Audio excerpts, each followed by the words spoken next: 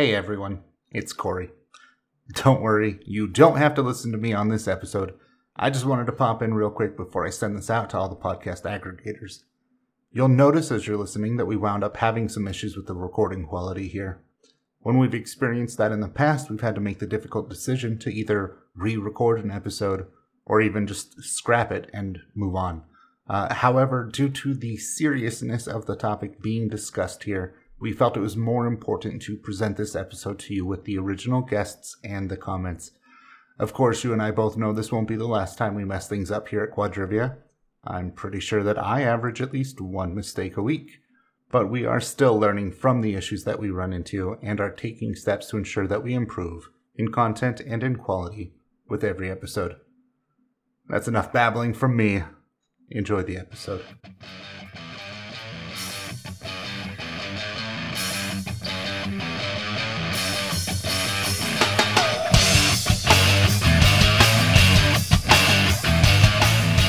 Hello, and welcome to Quadrivia, the podcast that takes you a step beyond trivia and into the minds of the people who craft it.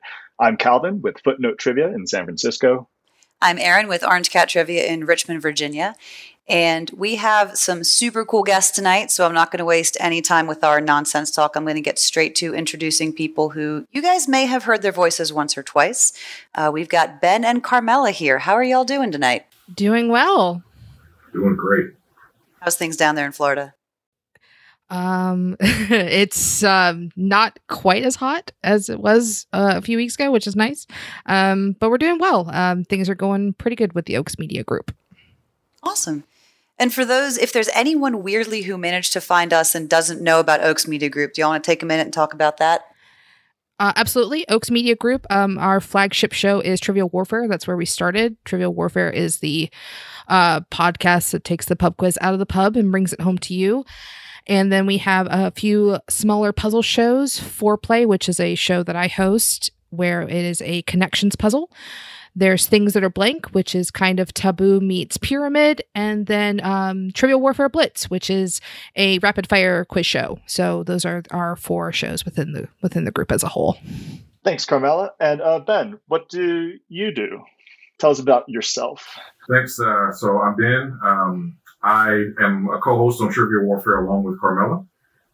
So you may have heard my voice there before if you've heard that podcast, and if not, you should download it right now. And Carmela and I both live here in Jacksonville, Florida, and just having a great time and very happy to be here and participate in this topic. And what topic is that, Calvin?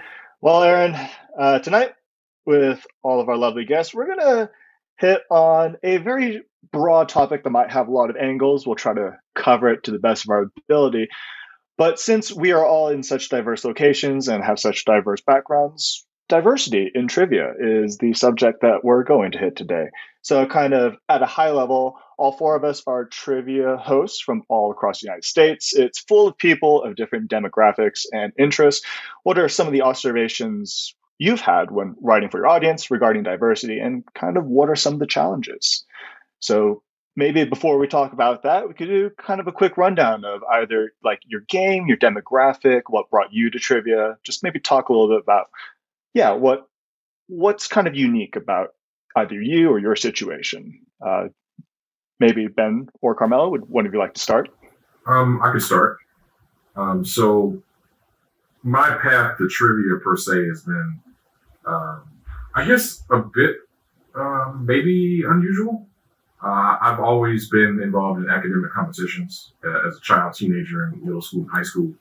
So I guess that's kind of where I got introduced to trivia. But I would say I wasn't a regular like trivia pub goer, or I didn't watch Jeopardy probably as regularly as some of your demographic did, or some of the kind of people who were in the trivia community do. In fact, I didn't even know that there was a trivia community or that it was as large as it is until Jonathan reached out to me to start co-hosting Trivia Warfare. And that's where I really got introduced to this whole world of trivia. I didn't know it was a world. And it's been an interesting journey, just kind of seeing and navigating this world that I've just only a few years ago really got introduced to. And how diversity really does play a significant role in that, and how there's a lot of efforts in certain areas to introduce more diversity into the trivia scene, and then other areas where it's, just kind of enslaved to the mainstream, which I'm sure we're going to get into that into the topic. So it's been kind of a unique experience as a Black person, just navigating that landscape and seeing kind of nuances and how my experience differs a lot from the experiences of the majority of our audience and the people that I interact with. Wow, thanks for sharing, Ben. I'm sure all of us are looking forward to some of those stories. I bet you have a lot of really good ones. Carmela, what about you? How did you find your way into this trivia role? Well, like Ben, I'm not a pub trivia player. Not really. I think before I joined Trivial Warfare, I probably played pub trivia a handful of times. I did things like Brain Brawl in high school, and I was the captain of the academic team in my ROTC unit. So I liked like little games like that, but I never went out and did pub trivia. I found my way onto Trivial Warfare because I happened to be friends with, I was first friends with Chris Hollister, and when they had started the show, it was just Chris and Jonathan, and they had brought in another host, a local host here in Jacksonville, to kind of do some testing on a different game format. And I volunteered, and Jonathan realized that the show, the way it was two middle-aged white guys, and thought that they needed a female voice. And so he agreed. And that's kind of how I made my way onto that show. And I think it's been great. We've been going for about, we're coming up on 6 years. I feel like I think we're dinosaurs in the podcast game. And I didn't know that the community was as big as it was. I didn't realize the Jeopardy community was as big as it was. To me, Jeopardy was like, it's a TV show. I mean, I knew they were real people, but I'm like, they just go on the show and then they're gone and then that's it. They're like, no, those people are all friends, and that's pretty awesome. And trying to find my niche within the community as a queer woman has been a little interesting. Just, has been finding his niche within the community has been interesting for him. And I'm interested to know how the community is going to evolve as we hopefully attract, people who are interested in trivia and interested in continuous learning, bringing them into the community and bringing more diverse voices into it. I agree 100%. And I'm feeling like I need to learn more about the trivia community. Maybe I'm all isolated by myself out on the West Coast, but yeah, maybe you guys can hook me up one of these days. Absolutely. Cool. And that brings us to Aaron. Aaron, Hi. You want to give us a quick rundown? I'm sure some of our regular listeners have heard both your and my story before, but a recap. Sure.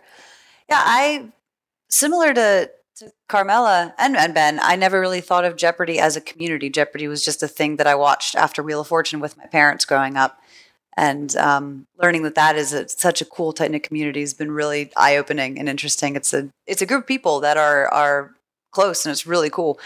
But yeah, I started playing trivia with some friends from high school because I live in the town I grew up in, and I thought it was really fun. And then I found a group of my people from my local subreddit who played every week, and we'd pick a different bar every week and go play trivia there. And I started hosting about 4 years ago. And Obviously, I don't know anymore now who's where, but I do know that for a long time, you were very hard-pressed to find another female host in the city. And I can't think of any non-white hosts in the city. And I'm sure there were some, and I'm sure I just didn't know because, I'm sure it's like this everywhere, but trivia is ubiquitous. Like there's, a dozen games on any given evening. So I'm sure they were there, but I went to a lot of games and it was a bunch of white dudes hosting. And I think it's probably gotten better. Like Carmela said, I think in the 4 years I've been hosting and the 6 years y'all been podcasting, it's gotten more diverse, but we still got a long way to go. But as for me hosting, and we'll talk about this more, one of the things that I am often most surprised to find that I don't even think about, those aha moments, and you're like, oh, wow, this has been a huge blind spot for me, is European history and non-white people stuff. And I think we'll talk, like I said, we'll talk about this more, but I think that's something that all of us can probably do better at. And we're going to talk about how to get there tonight, I hope. Thanks, Calvin, Aaron. tell us about you. And I guess, thanks, Aaron. Well, I'll try to keep it short because we are all chomping at the bit to dive into our main topic. My name is Calvin. I host trivia in San Francisco, California. And I played a little bit of pub trivia before, casually, kind of socially with friends, much like Aaron.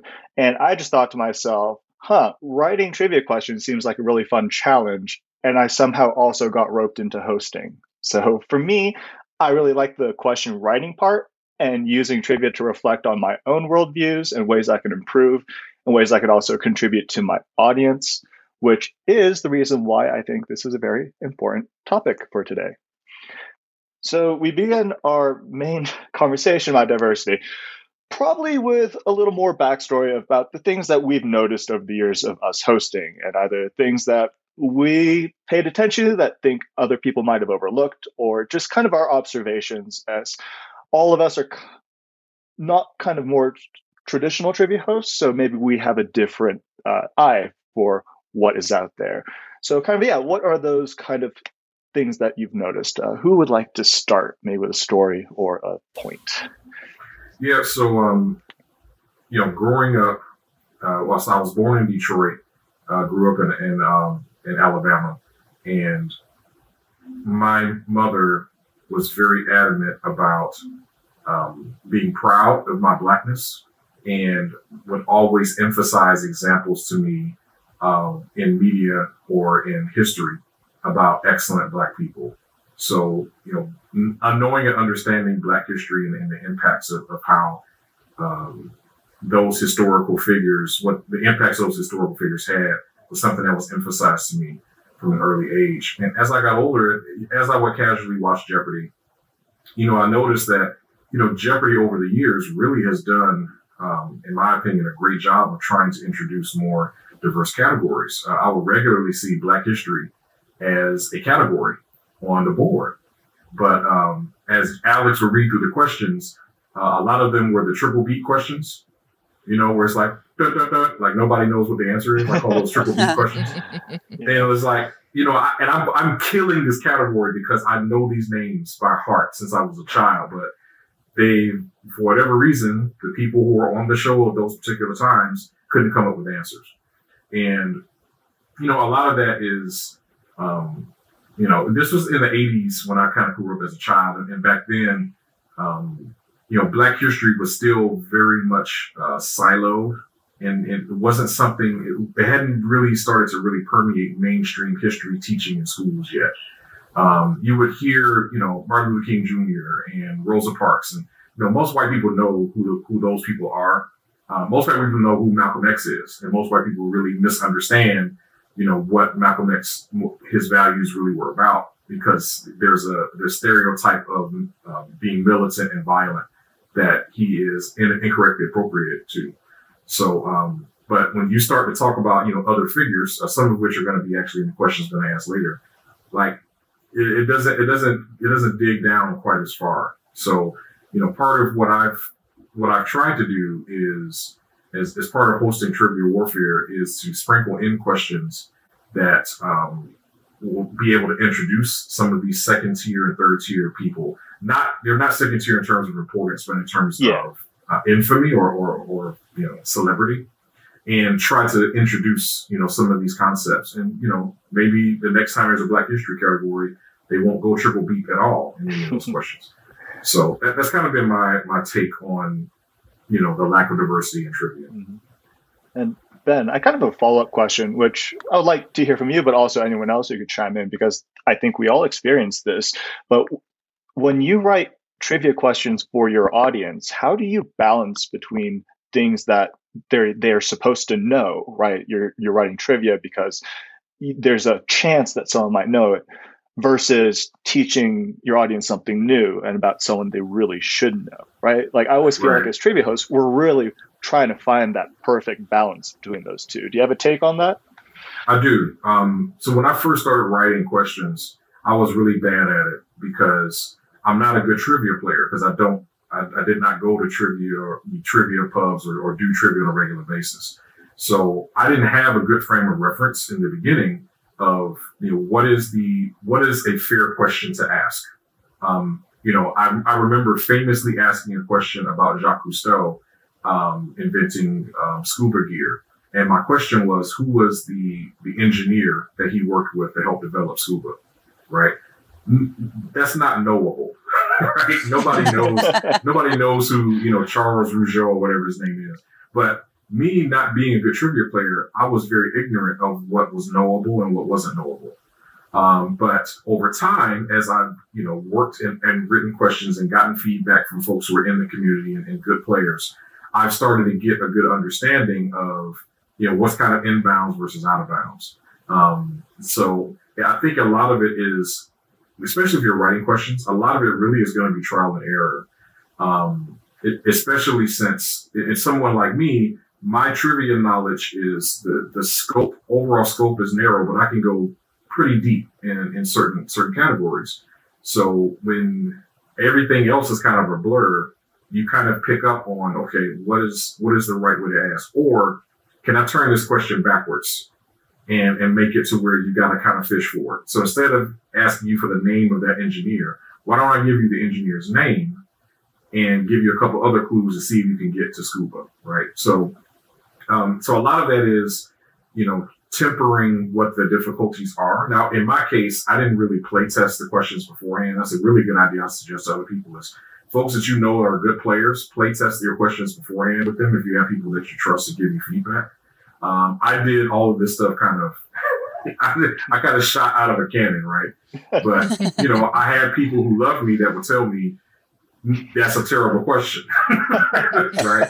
But it made me a lot better. And now I feel like I'm still not a good trivia player, but I feel like I am a good trivia question writer because of those experiences. That's a great statement.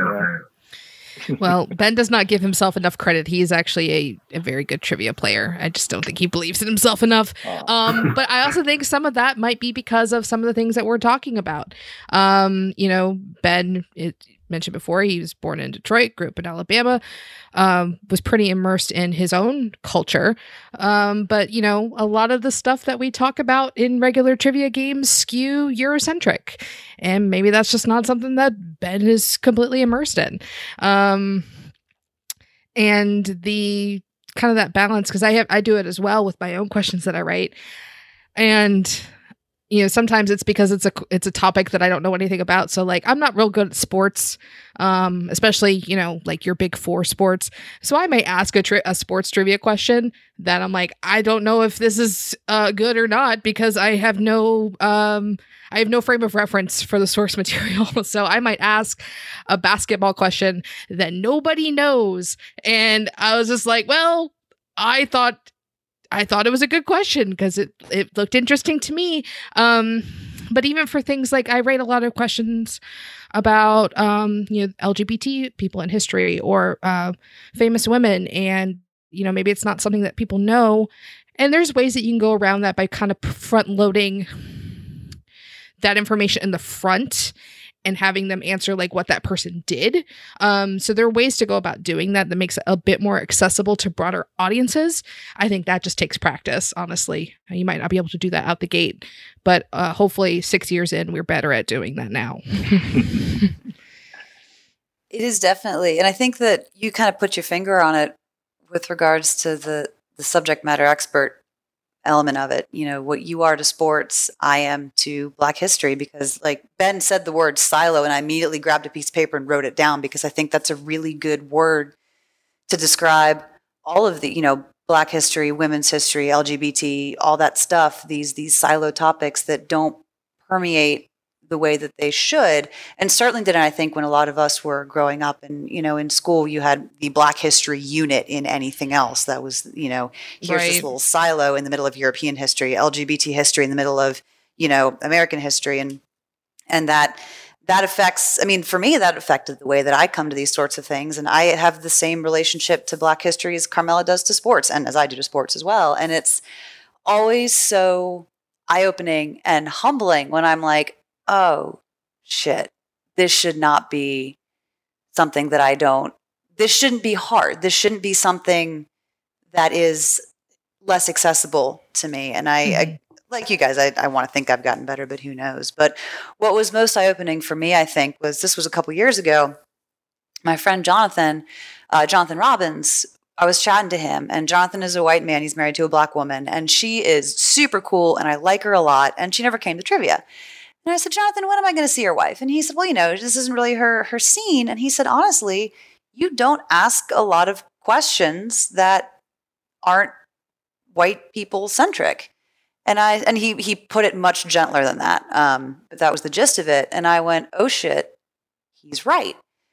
And it was something that I'd never thought about because I'd never had cause to think about it, because we write what we know. And I think every trivia writer will tell you the first X games or X questions they write, no one else liked, because you write about the stuff that you like. And then as you get better, you get how to incorporate things and bring things in and broaden your own horizons. But we write what we know. And what I know is, Eurocentric history and all of the white people stuff that we're taught. And I realized, I was like, I couldn't tell you the last time I asked a question about someone who wasn't white unless it was as part of a round on not white people. And I went, oh, that's embarrassing. And I've been trying to fix it. But it's hard because, we default to what we know. And it's just about, for me, it's been about consciousness raising and awareness and having people who will gently say to me, you don't ask enough non-white people shit, fix it. Right. A fish doesn't know it's wet, right? So exactly. you have to understand where your privilege is. And then once you know where it is, and then you either use that privilege to your advantage to lift up other voices, or you can ignore it and just keep doing the same thing that you were doing before. Those are really your two options. So I'm glad that you are using your privilege in a way that it's lifting other voices up. I actually had been thinking about this because of a comment that we received. We've been on for several years now, so we have quite a few reviews, and some of the reviews are interesting. And for my games in particular, I do write about science and history and things like that, but I also tend to write a lot about pop culture. And because that's kind of where my own interest lies. I am interested in other things, but there's lots of fun stuff going on right now. And someone's like, I don't think that they would do very well on Jeopardy because they don't ask enough history or science or blah, blah, blah, blah, blah. And I've thought that was one, extremely classist. It's because there's just such an air about, you have to be super educated in the realms of science and history and mathematics and all this other stuff. But also it's also kind of racist, because if you think about a lot of the hard trivia, like the hardline trivia that gets asked, things about history and science, most of that is Eurocentric. The pop culture stuff, who drives pop culture, especially in our country, it's Black people and queer people. So if you're asking a lot about pop culture, things that are happening now, you're not as Euro-focused as maybe some of the hardline trivia.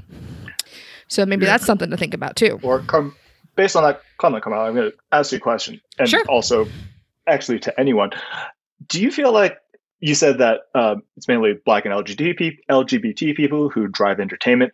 Do you feel like in that context, sometimes that Black people only get mentioned in the context of entertainment? Oh, absolutely. The first Academy Award winning actress, right? There's always that qualifier to everything. Who is the first? Who is absolutely. Right?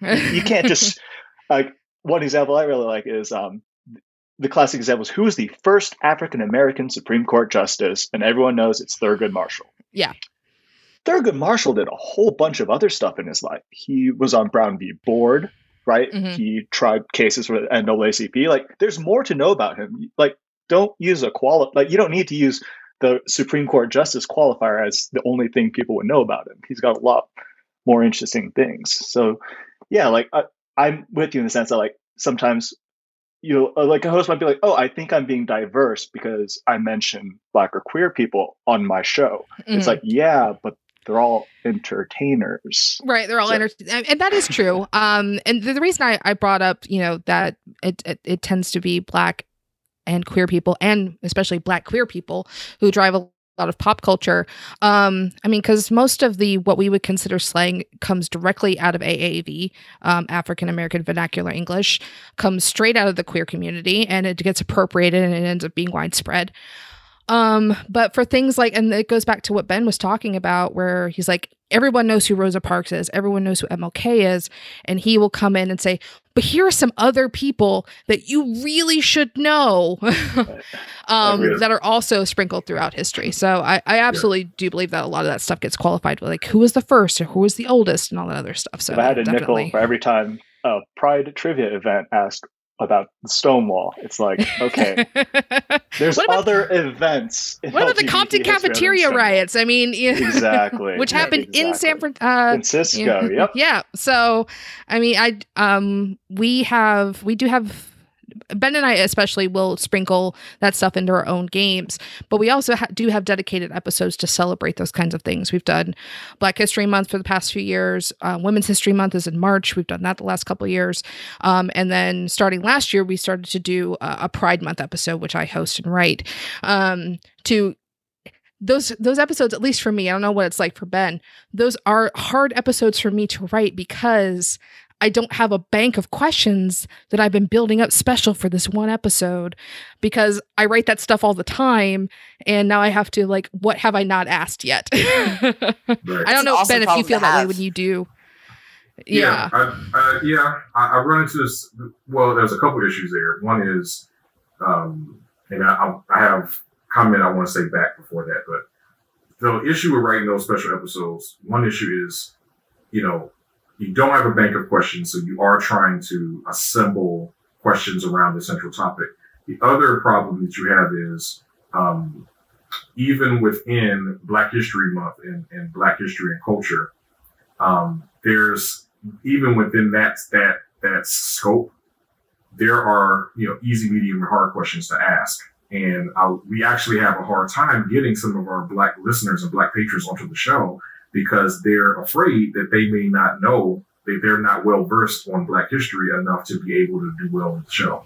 So you do have to kind of temper your questions and kind of figure out, okay, well, how deep do I go in this particular topic? And it's something that you have to play around with. But kind of going back to what you said earlier about being diverse in the mainstream, or writing about, who was the first Black Supreme Court justice. When was the last time you saw a Black male on TV that was not an athlete, an entertainer, or a suspect, right? You really have to think really hard. When have you seen a successful Black male in society in general that wasn't one of those three things? And so, yeah, I do think that a lot of times things skew really hard, when you talk about Black culture, towards more of your, pop culture questions and topics. But I would say it's, I think that white guilt is definitely a good thing, but you have to, and like Carmela said earlier, it's important for you to, once you recognize your privilege, to work past your guilt and then leverage your privilege to help the underprivileged. And I'm okay with people asking questions in trivia, like who was the first Black Supreme Court justice. I'm kind of okay with that, and the reason is because, if people are going to trivia on a regular basis, those tend to be naturally curious people.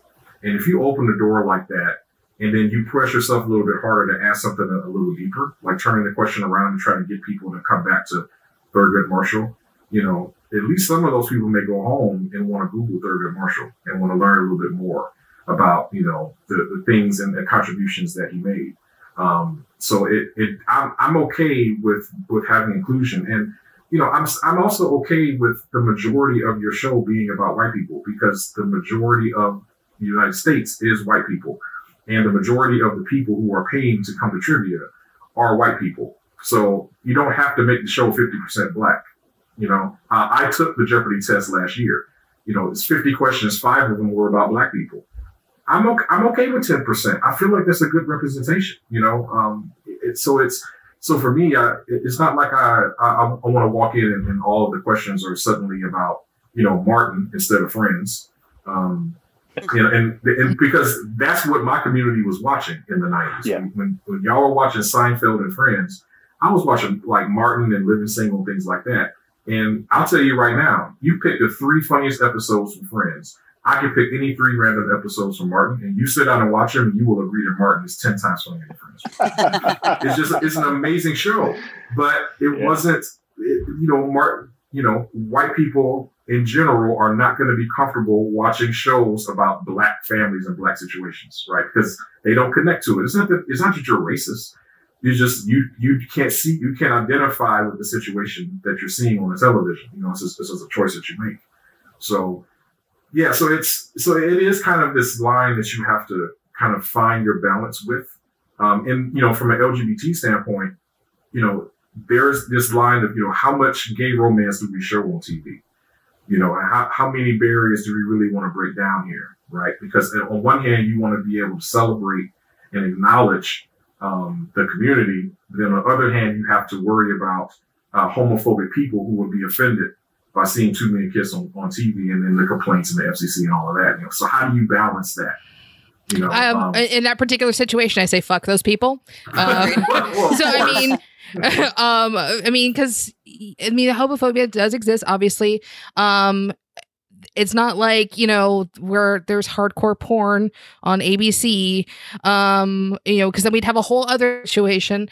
But I mean, it's just 2 people who, are being portrayed as people who care deeply about each other, which we've been doing on television since its existence. So I don't understand why some people get so freaking offended and like, oh my God, my kids are going to see this. Like when you look at a little, 2-year-old, you ask them if they have a girlfriend. I mean, it's really weird to have that be the thing that offends you. I don't understand. I'm just offended by the way romance is portrayed in general on TV because it's unrealistic and sets high standards. Well, that's also true.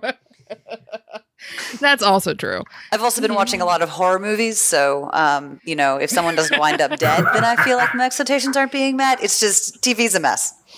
In a similar vein to not having to adjust your questions, like, have either of you ever felt pressured by your audience or the demographic of your audience to either omit or maybe rephrase a certain question, or generally you feel like you can understand that your audience supports you in your efforts? Yes, I have felt that pressure. Again, this goes back to comments that I've received, after different shows have aired from our podcast. Someone had said that I have a kind of an obsession with how young I am. I'm the youngest person on our show. That's just a fact. I'm not super young. I'm in my early 30s. I'm a millennial, but I do a show with 3 Gen Xers, and 2 of them are white Gen Xers. So I tend to ask, I asked a question, and it was lyrics to a 21 Pilots song. The song was in the top 10 of the Billboard Hot 100. It was a perfectly legitimate question. It just happened to be a song that I liked. And I had mentioned it when I was asking the question. And someone had made a comment that what I ask is not real trivia because I'm just asking about things I like and things that kind of play into, people my age, what we like. And I think that kind of skews, we say, does the trivia community skew white? Does it skew male? And yes, I do believe it does. I also believe it skews very heavily towards Gen X, because that's kind of where that point. Think about how many 80s movies questions you have either heard or asked. Yeah. And I mean, because a lot of people who go to these games grew up watching those movies, so that's what they're nostalgic for. And those those questions play really well, and I totally get it. But I was born at the end of the 80s. I was born at the end of 87. I don't know all that stuff as super well as other people do. So they're like, and that shifts. Those generation shifts. If you go back to Trivial Pursuit from the 90s, those questions are written about TV shows in the 50s and 60s. Right. Because, go ahead.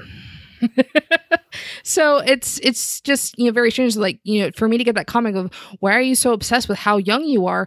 I'm like, I have to remind people sometimes because they will ask me a question. I'd be like, dude, I wasn't born yet. I have no frame of reference to what you are talking about. Or they'll have somebody will ask me about a show. I've said it before about regarding South Park. South Park has been on for a super long time. It was a pop culture moment. It's not a show that I watch anymore. But I tell people that the arc of that show for me is it was a show that I was not allowed to watch, to a show that I did watch, to a show that I no longer want to watch because I've outgrown it. Because that show premiered when I was in the 3rd grade. So I'm just like, that's where my point of reference is. So if you have a problem with me saying, hey, I'm not old enough to know that, or have that be a pop culture reference for me, then I'm sorry that offends you. But I do think that the Venn diagram of where the majority of the demographic likes to point their trivia is white, male, and Gen X. Huh. It will probably shift in 15 years. It will be white, male, and millennials. But I just feel like right now that's the center of the Venn diagram is white, male, and Gen X. And that's really interesting. That's the demographic that's asking the questions primarily. Mm-hmm. And I don't think the intent there from a overarching trivia writing standpoint, I don't think the overarching intent is to be exclusive or racist or sexist. I don't think there's some vast conspiracy to do it. Right. It's the reality of what it is. Yeah. But that's not the only audience that's there. So maybe if we skew those circles just a little bit more. And that's what I'm saying. Like, the comments that you're reading is coming from people who are not able to see that there's a disparity, and that, whether your intent is to break the disparity or not, you are just doing the same thing that the pantheon of trivia writers are doing, which is writing questions about things that interest you as a person. Right. It just happens to be different than what the pantheon says. And there are some people who are too short-sighted or too self-centered to see an opportunity to grow the pantheon, and instead say, well, that's not really a trivia question because it doesn't fit within the pantheon. Right. Right. So, but there are people who are looking for opportunities. And I don't read the comments because I'm like, if Jonathan will get something back to me if somebody says something, or if I need to really address something, he'll get the information to me. But, I'm like, you know what? If you don't like my questions because the questions are really not, if it's not a fair question to ask from a structural standpoint, or I didn't give enough information, if it wasn't a knowable question, okay, I'll take that feedback and I'll grow with it. But if you don't like the question just because you don't know Black history, well, that's really your problem. That's a problem with you. Yeah. This is a you problem, as Jeremy. There's a bunch of mediocre trivia hosts who will write about oldish things that happen in the U.S. from the Eurocentric angle. You'll love their games. Aaron, do you have any thoughts on just kind of that, just either your audience or kind of writing for things and changing things up? Yeah, it's an interesting point that Carmela brought up, and I know this is something that I know at least you and I, Carmela, have discussed with regards to Learned League, and how you see these people in Learned League complain that like the question was essentially like, what is the name of Taylor Swift's most recent album? And it had like a 30% get rate or something that I thought was shockingly low. And it's just because I'm a 30-something woman who, I don't know a lot about pop culture, but I know who Taylor Swift is. But so many of these people are the Gen Xers. And I think y'all's audience, Ben and Carmela, skews older than mine and perhaps Calvin's. I think in terms of age distribution, a lot of my players are younger than me, my age or younger than me. And I've got some folks that are older as well, and we kind of make fun of each other. But I don't necessarily have that same issue, I don't think. And if I do, people don't yell at me for it.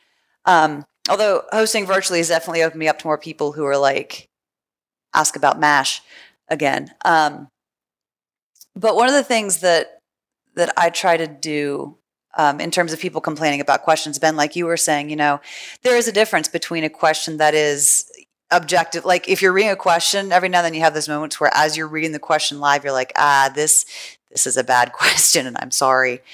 We all write bad questions. It happens. It's an art, not a science. But if you don't know it because it's something that you don't know but should, I've taken the approach of gently shaming my players. Like I did around, I forget. It was right around Juneteenth, which is a holiday that I think rose to prominence in the last year more than it took. It took us long enough, but it's something that I wasn't aware of until I was doing a play with a majority Black cast, and it fell like a rehearsal fell on Juneteenth. And that was when I learned about it, and that was as an adult as well. So, I was late to the party too. So I'm not trying to throw that much shade, but I think most people have caught up about what Juneteenth is and what it means, and that's great. So around that time, I did a round on things that, like Juneteenth, we all really should have known about by now, but we might not know them yet. And I prepared my audience. I'm like, y'all might not know most of these things, but I think they're all things that you will want to know more about. And like y'all said, I think it was Carmela who said, or Ben, trivia players, some of them are very curious people. And if I can nudge them in the direction of learning something, and in the process learn something new. I learned so much right in that round. It was nuts. If I can be the shepherd to get people to that learning new things, then great. I've got a platform. I might as well use it. But sometimes I write bad questions too.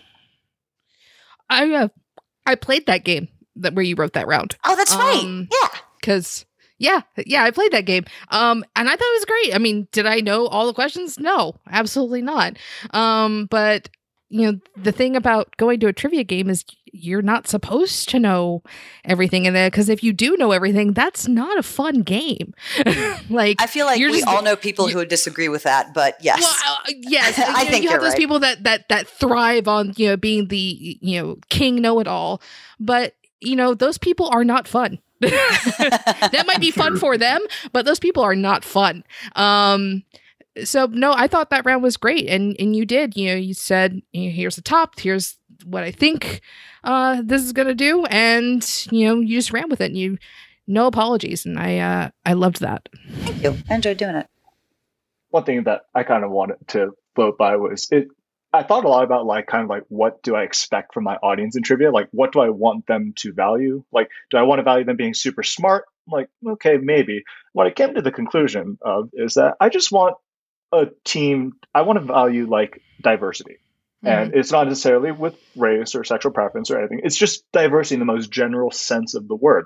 I want them to, to be able to have different perspectives to bring into trivia. And I want them to beat the pants out of a bunch of Ivy League Academy quiz kids, right? Because I want to reward, multiple point of views. And that's what really motivated me to kind of really view my trivia from a very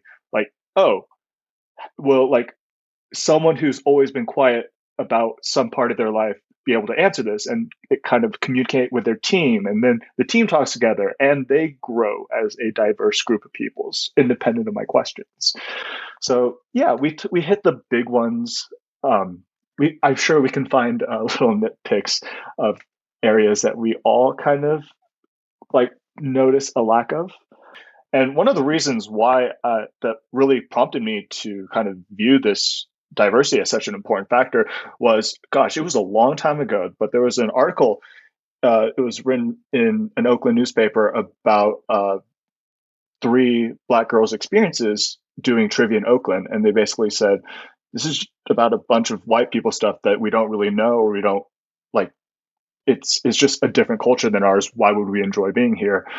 And I was like, oh shoot, I never really thought about that. So I asked everyone to kind of read the article, and maybe does anyone have any comments about it?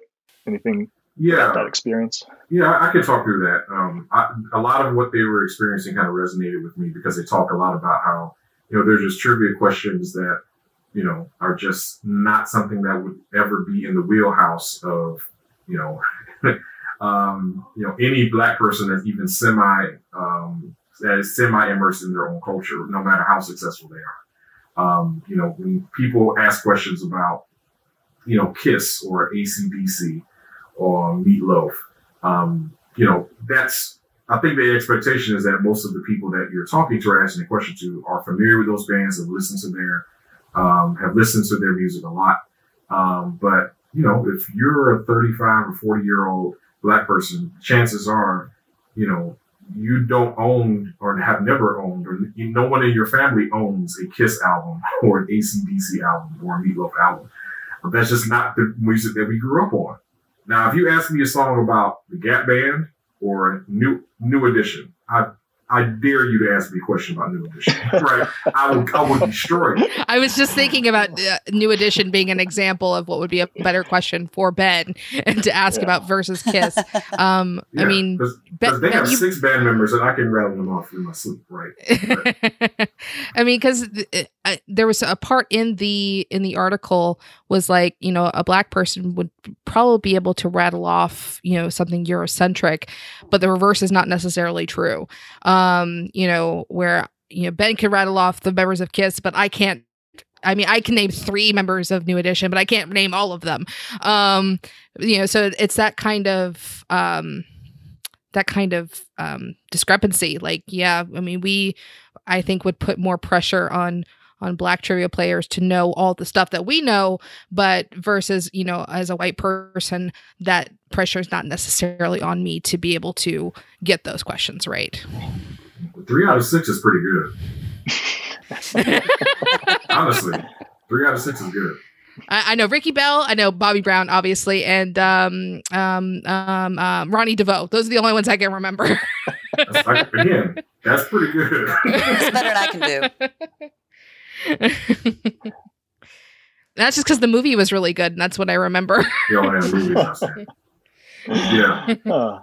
There was one part of the article that I kind of like, it struck a little chord because it was a really short comment, but basically, like, just because a question is about a certain demographic doesn't mean it's a question for that demographic. Right. Like, does that kind of resonate? Or like you know, like, I feel like there's like black entertainers that like are still like very like white person friendly or mainstream friendly, if you want to put it that way. And you know, you mentioned New Edition. That's no like I don't even know, like 50 Cent or whatever equivalent you want to use these days, right? Like, it's different. Yeah, so you know, New Edition is your '80s version of New Kids on the Block, right? That's, you know, so if you ask New Kids on the Block questions, that's squarely within the pantheon of your trivia writing, right? But you know, New Edition was selling just as many albums as New Kids on the Block during one point in the '80s, and you know, so that's what I'm saying. Like, it's there's a, you know, there is a disconnect there that exists. But you know, like, I just asked a question recently on our show about, you know, I gave a list of black actors and actresses that have won an Oscar for acting, right? So it was an acting Oscar that wasn't competitive.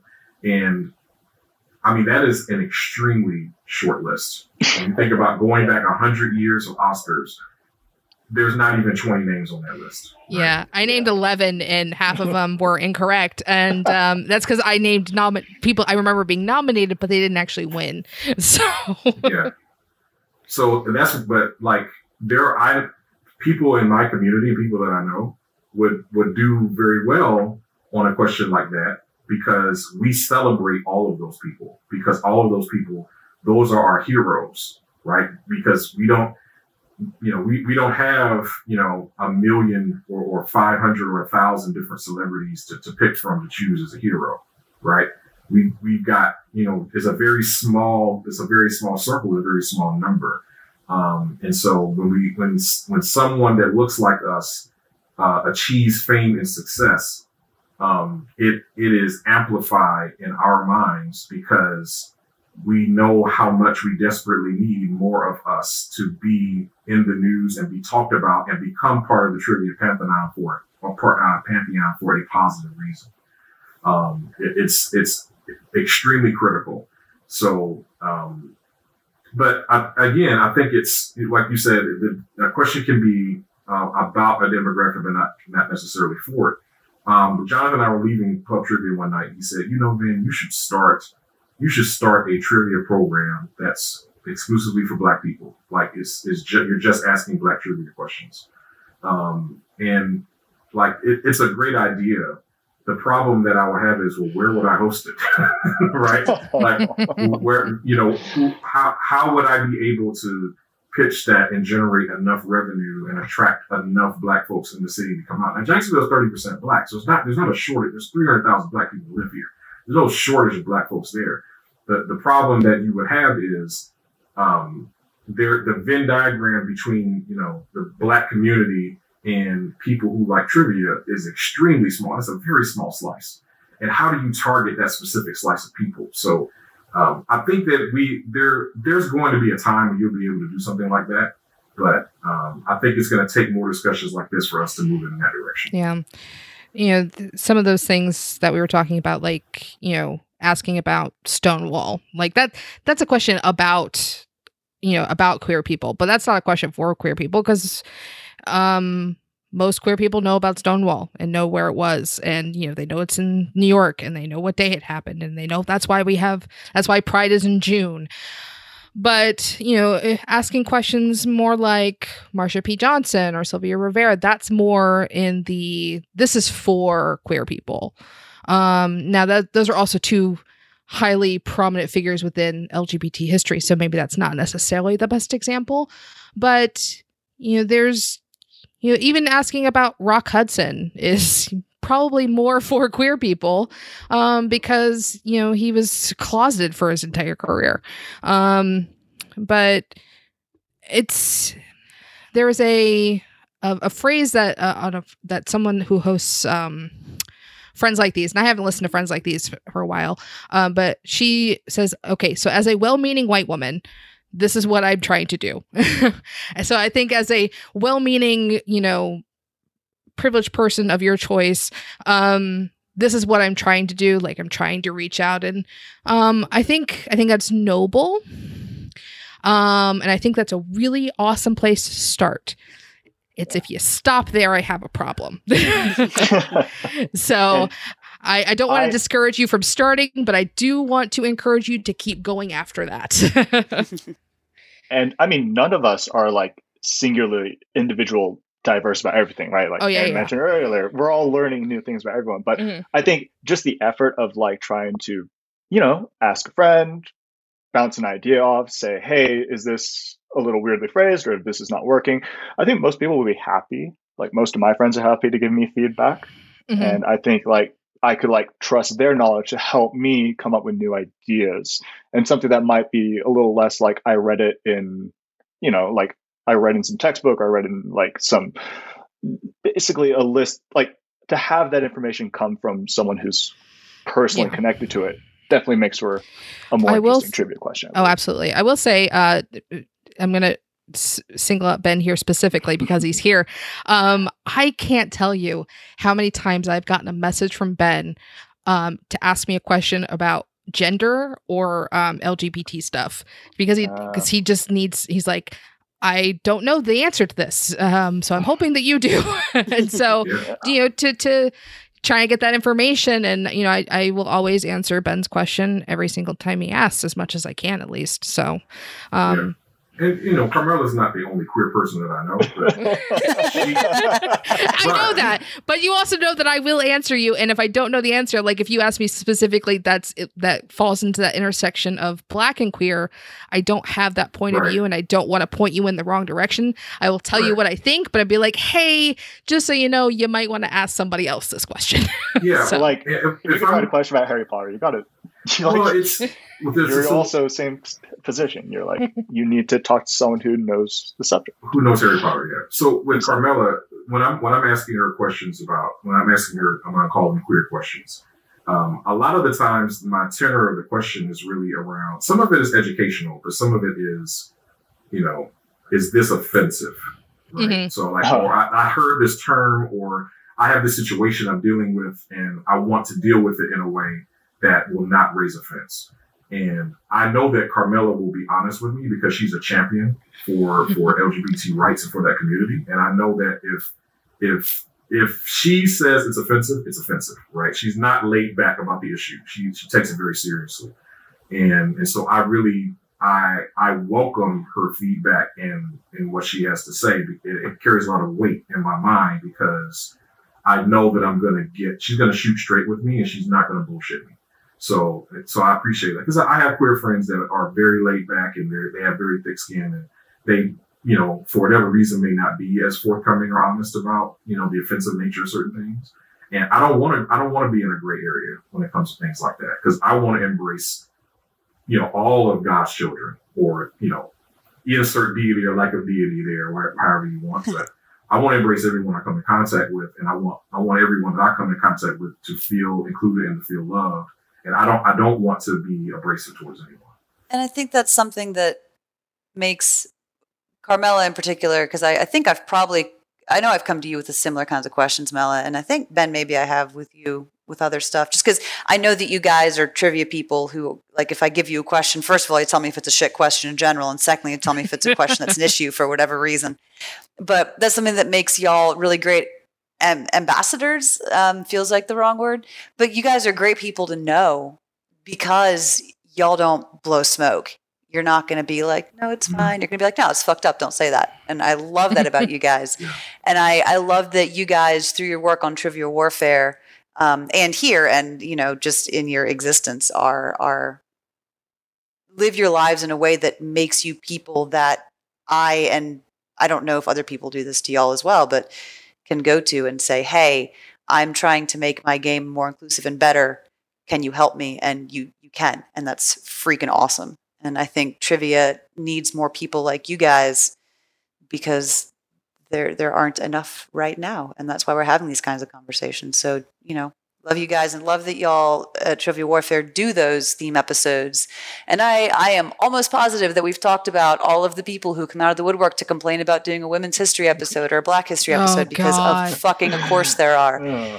Those people are the reason we need more people like you. Right. Some of the comments that we got after our first Pride episode last year were pretty interesting, and by interesting I mean they were trash. But I was just like, so when I did, and I got some, I had taken some questions from outside, which we do occasionally. We have listeners submitted questions that we'll include in our games, and I decided for this year's that I was going to write the whole game myself, because I'm like, no, this is a game that is super important to me. I'm not going to let anyone else do it. It's going to be my game. And I don't know if we got the same kind of comments as we did last time. I don't think their questions had anything to do with the comments. I think it was just those people being trash. But I don't know if we got the same kind of comments. Now, of course, we're in a really weird sphere this year with people. But like the very first women's episode we did, I was out on the Trivial Warfare Facebook page, and I was looking at some of the, things that, and, someone had said, oh, this was the first episode that I listened to, and, you guys have to know that not all women are feminists. And I was like, okay. Don't know why you felt the need to say that. It's quite clearly, if you listen to me for any length of time, that you know that I am, and I'm going to write from that perspective. Sorry. And so that one didn't bother me as much. I think the comments that got after the Pride episode bothered me a lot more. I think part of it was because that game wasn't fully mine. And I think that's why I also made it a point to make the game fully mine this year. But because of all of the turmoil and like internal struggles that I felt as a queer person coming out, and then it just kind of felt like someone was trying to shove me back into a closet, and I didn't like that. So yeah. Yeah, I'll tell you, it's unfortunate. I don't hang out on the Trivia Warfare Facebook page much anymore, Carmela, but if you never ever need me to come in there and break some heads, you know how to find me, because that that behavior, yeah. Yeah, my mother. So I had a conversation with my mother yesterday. Well, first she was calling me because, a hurricane kind of passed through, and she was berating me because I didn't call and check on her about the hurricane. But then it was like the 12th hurricane that hit the Gulf Coast. It's Hurricane Zeta. I mean, we're into Greek letters now. I'm tired of calling. That's how messed up this year has been. We are at like the very bottom of the list for hurricane names, and no one knows anything about them. Right, exactly. We're all learning a little bit more Greek than we. she immediately launched into like this political discussion, like about voting, and talking about getting out to vote. And she was saying, "Well, I don't normally vote Democrat, but I may have to vote this time, so I don't like Trump." And she said, "You know, but and then she says, I don't support any of that LGBT stuff, right?" But she had a son who was bisexual. I'm like, this is why I don't talk to you. Because clearly there's cognitive dissonance there. So you have a lot of that exists, and I think that there are a lot of people. I mean, queer issues and talking about queer things, and I hope that me saying that word isn't offensive, but talking about queer things is just still very uncomfortable for a lot of people. And a lot of it is really a lack of understanding, and it's a choice to not educate self about those things, because it just makes them uncomfortable, whether it be for just, religious reasons or for just general cultural reasons, whatever the source of the homophobia is. There's a lack of readiness to really embrace a lot of that. And honestly, the race issue, to a lesser degree, it follows those same paths, right? A lot of people are just uncomfortable talking about, racial issue, racial diversity and race relations in the United States. And it wasn't really until the George Floyd thing that happened that you started to see a tide kind of turn on that. But George Floyd was not the first Black person to be murdered by police, right? He's like the 55 millionth person to be murdered by police. But it was just something polarizing about that situation. It was kind of a perfect storm with COVID and everything else that was happening that really raised that attention. But you now see people are a lot, like the week after that happened, I was shopping on Amazon, and the top trending items on Amazon were books written about race relations. So there is obvious that there were a lot of people at that time that were trying to educate themselves more about, what happened and trying to get, a better understanding. And bringing this back to trivia, that's where I say that curiosity can really occur, because, the more that you start to ask questions about things in that space, the more that you're able to open that door to that. One of the things that I wanted to cover also was, when you talk about diversity, it's cool when I'm a Black dude and we can talk about Black stuff, but one of the most effective and that kind of under the type of diversity that flies under the radar the most to me is diversity of thought. So when you think about like how to approach a trivia question, you were asking earlier about, instead of moving away from questions was like, well, who was the first, or who holds the record for this, or who did this on this date and that. I like to try to introduce critical thinking and educated guessing into my questions. So I recently asked a question on the show about 11foot8.com. Right. Now, if you don't know, if you had never heard 11foot8, you would not have any. If I just asked, what is 11foot8.com? Right. I have never heard this. This white girl has no idea what you're talking about. Well, let me ask. So I'm going to test that question here. Right. So if I just ask, what is 11foot8.com? There's no way you're going to know it. But if I say the website 11foot8.com documents what event in Durham, North Carolina, which has occurred over 160 times since 2008. Now you've got a little meat on the bone. Now you can say, okay, this is a specific place in Durham, North Carolina. This has happened 160 times in the last 12 years.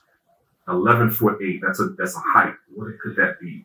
Right. So Aaron, what does that lean you towards? What are your thoughts? I watched a couple videos, so I'm aware of this one. So both teams got it right. Can I save you? You'd have to help me. Yeah, go ahead. Okay, I'm tagging with Aaron to represent Quadrivia. 11foot8. Does that have to do with a bridge of sorts? Yes. Okay. Well, these videos are all very fun, but it is a bridge I think it's slightly lower than a normal standard bridge, and there's numerous warnings about not to drive through it if your car's too tall or your truck's too tall. I know. And it gets hit a lot. 160 times, a driver who thought to ignore signs must have driven his tallest truck into this bridge and just ripped the top off. Yep. Yeah, they call it a can opener bridge, and it's mostly rental box trucks. Yeah. So it's just video of trucks crashing into this overpass, and it's cringy and amazing and hilarious all at the same time. Yeah, because it's happened so much that this guy just set up a camera pointed at the spot, and so it happened a bunch of times before he even set up the camera.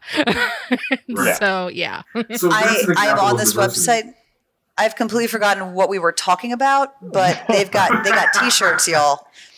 This is awesome. They do.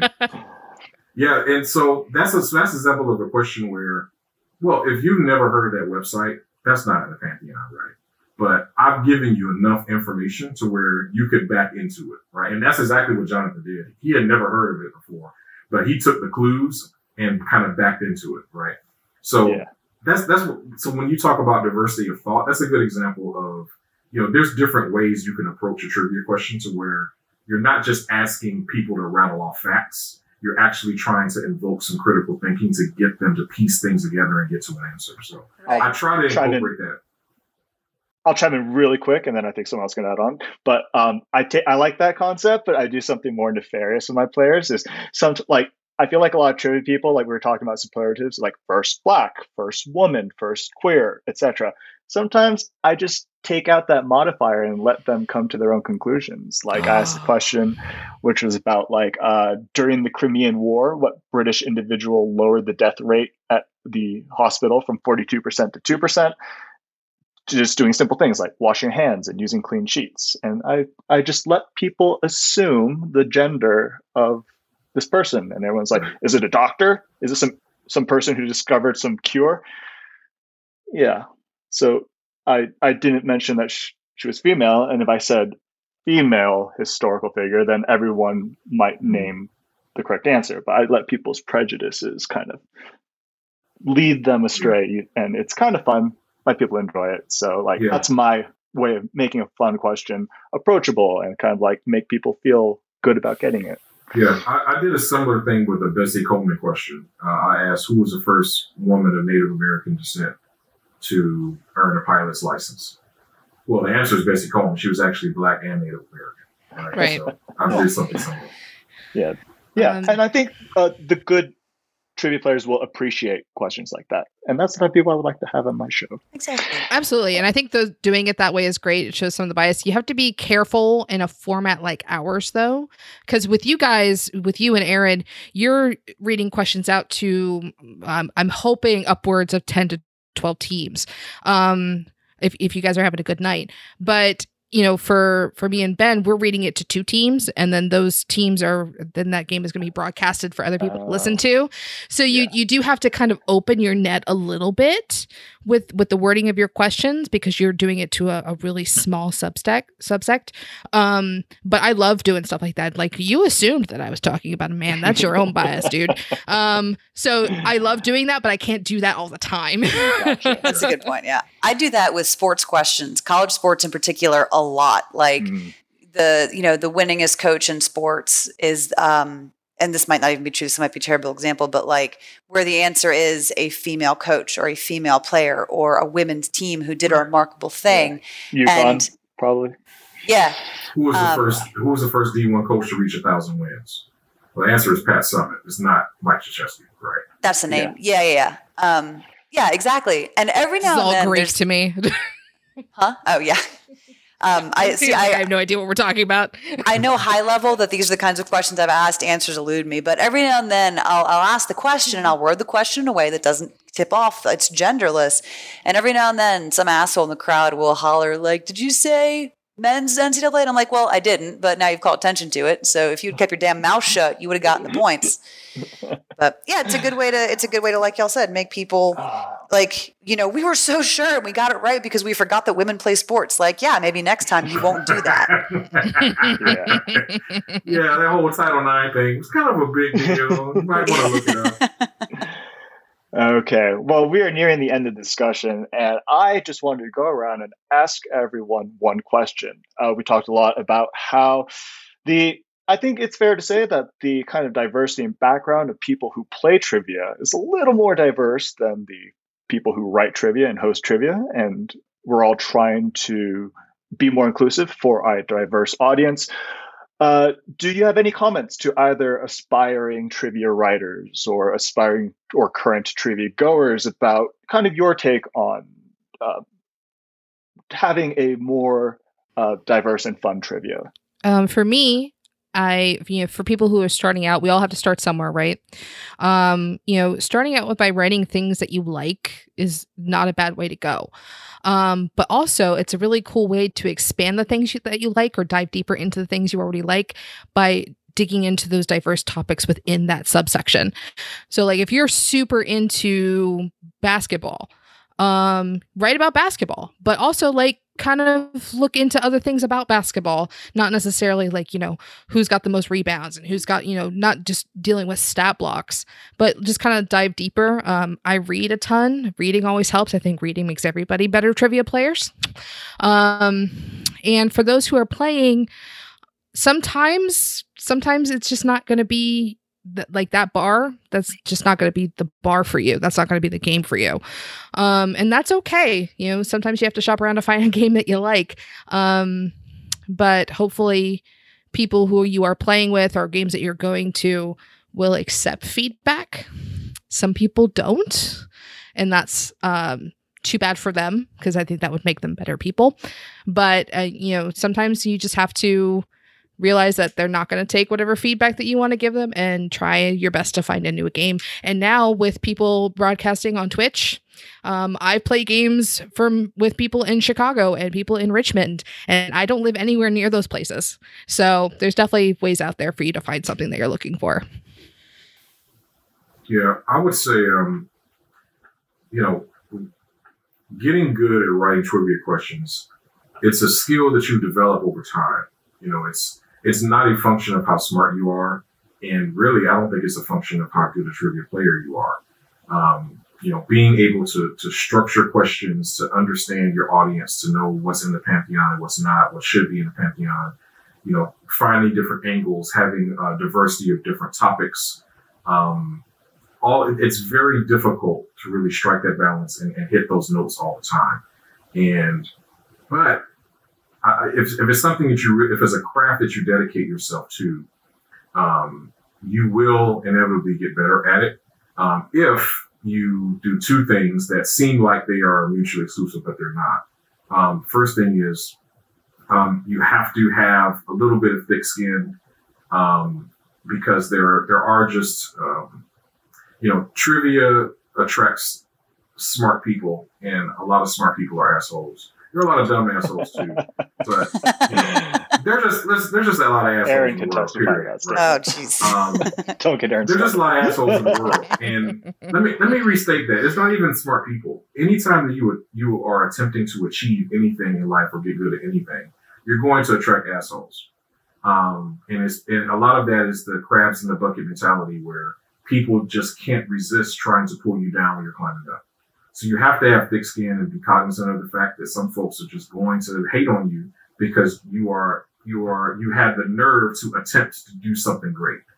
And then the other part of that is, while you're having that thick skin and ignoring the crabs, you also have to be receptive to feedback from people that you trust, from folks who you feel like are know more than you or have achieved more than you. You have to be willing to accept feedback and use that as an opportunity to grow and to expand your craft, because it's hard. Writing trivia questions is really hard. From a player standpoint, I'm not really a good player, so I don't know how beneficial this advice is going to be. But I think it's really important to not be an asshole. That's really important. Like my D&D team, there's like 2 rules. The first rule is don't be a dick, right? That's just it's good life advice. Don't be an asshole. Don't be a dick. We're here to have fun. And if things may be technically incorrect, and there's a way that you can submit corrections or express your disdain without spoiling and ruining the fun for everybody. Amen. So just don't be a dick. Don't be a dick. And don't forget that we're here to have fun. Yeah. It's all about having fun. This is not a Saw movie where you got to answer a question right to keep from dying, right? This is not life or death. You know what I'm saying? It's not life or death.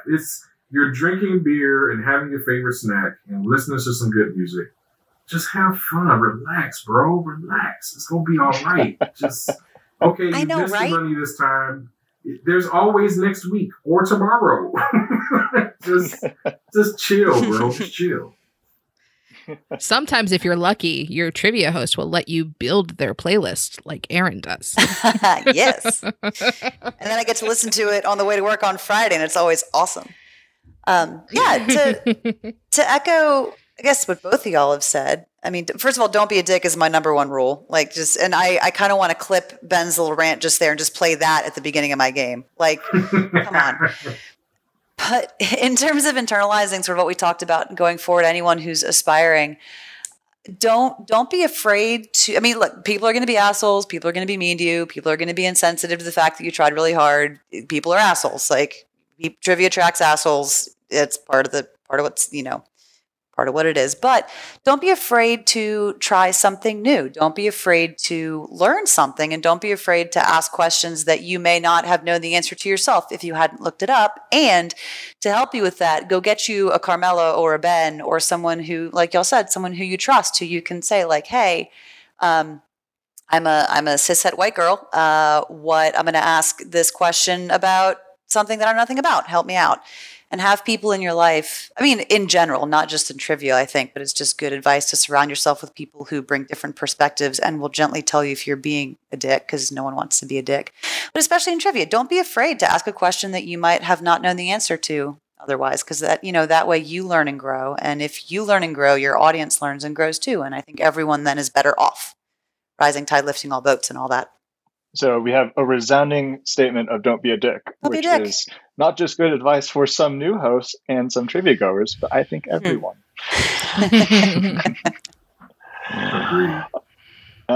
Do I have any last parting thoughts of mine? One thing would be, like, one of my favorite ways to write questions is to take a kind of almost like a textbook trivia question and just explore and dive deeper and find if there's anything more interesting about it.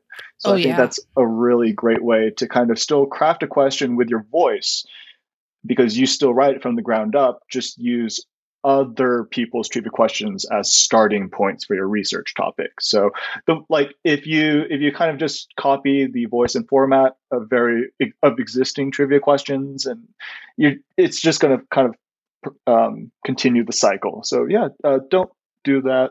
Use your own voice. And I think that if you're curious and you do some good research, those are going to be genuinely good questions. I love the idea, and I've been kind of doodling the idea over here while we've been talking about, like, asking questions about people who were the first, like, Black person or brown person or LGBT person or whatever person to do a thing, and ask a question about them that doesn't mention that they are the person who did the thing or from the demographic. I feel like I obviously need to hone my focus, but I think there's a lot of room there to take those questions. Who was the first Black Supreme Court justice, and then learn more about Thurgood Marshall because I don't know a lot about him, and that's stupid. I should know more about him. So I need to learn about him so I can ask a question about him that has that same educational vibe without being like he was more than just the first person with quality X to do thing Y.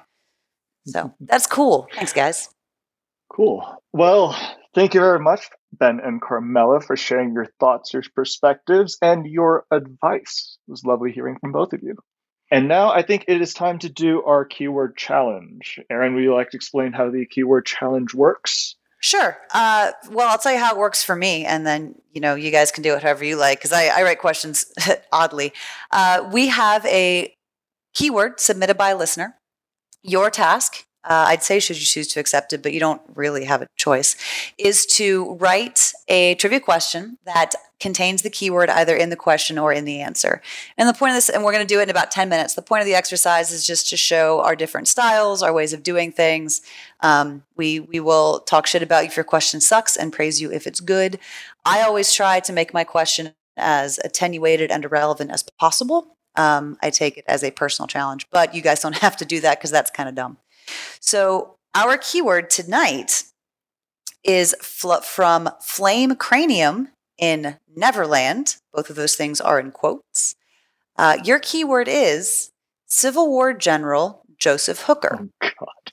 And your task is to write the best question you can using Civil War General Joseph Hooker in the question or the answer.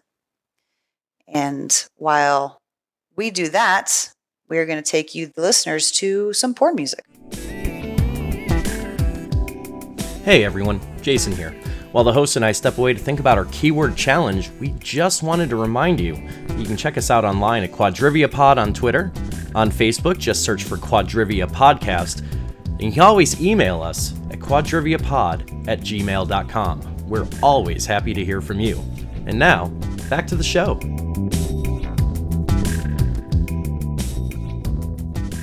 We are back from break. We have questions. We are going to ask you questions. Carmela is going to start.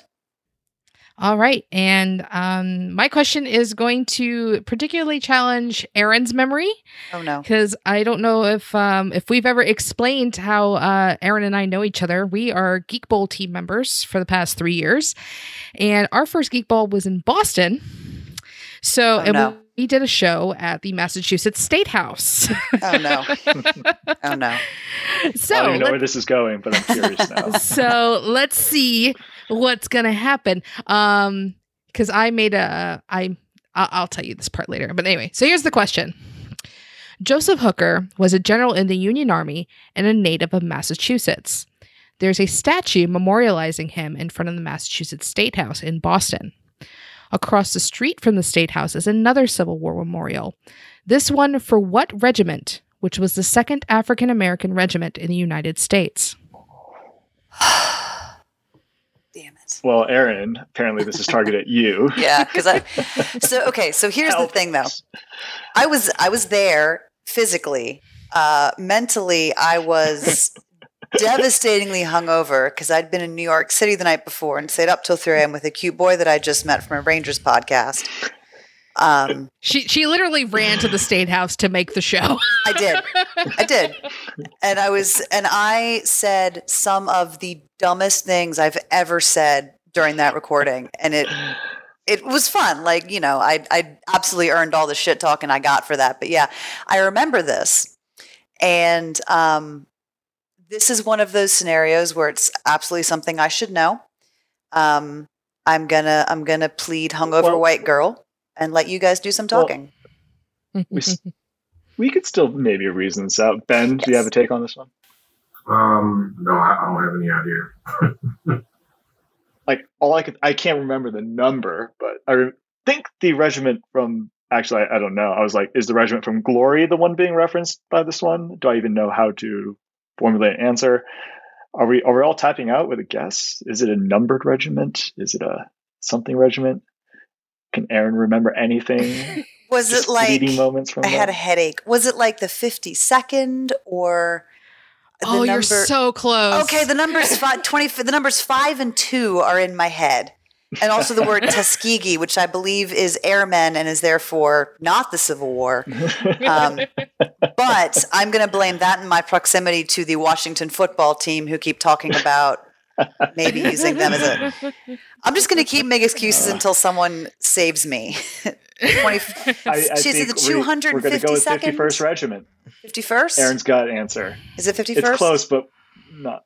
Okay. It is close. So you are correct that it is the infantry or the regiment that was portrayed in the movie Glory. Okay. And it was led by, I think it was Colonel Robert Shaw was the guy. I think that's who Matthew Broderick played. I was about to ask if Shaw was the white guy. Yeah, he's a white. Yeah, they were all white officers, but the infantry itself they were all African American. This is the 54th Massachusetts Infantry Regiment. So you were so close. I remember the more than statue. you thought you did. Yeah. So I remember the statue. It's a good statue. The monument itself. I remember we walked past it because we walked from Cheers to the State House to record because we had a party at Cheers right before that, and I remember walking by it, and I remember when we did the show with 2 Massachusetts state representatives, and they hosted because they were fans of the show, and they asked about that memorial, and like we had literally walked past it to get into the State House, and I could not remember the number, and but when you said that the keyword was Joseph Hooker, I remembered that on the side of the State House, it was the Hooker entrance. Right. It was the Joseph Hooker entrance. And I made a joke. I said, oh, is that the entrance that the Kennedys used to get into the building? And the state representatives did not laugh. I thought it was fucking hilarious. I thought it was very good. So I was like, I was trying to figure out a way to ask that, but then I remembered that the other memorial was literally right across the street from Joseph Hooker's statue. And I was like, oh, let's just ask about that because that's more interesting. So what'd y'all think? I liked it. I liked appreciated that it forced me to remember things that I almost retained. The number might have been hard to get. I feel like Aaron helped us out a lot, but I felt mentally vindicated referencing the correct piece of media. Yeah, the movie connection was respect that. Yeah, if I wanted to make it easier, I probably would have you give the movie as the answer. But I wanted to see if anyone could remember what the actual regiment number was, which is, because it's a pretty famous regiment within the war.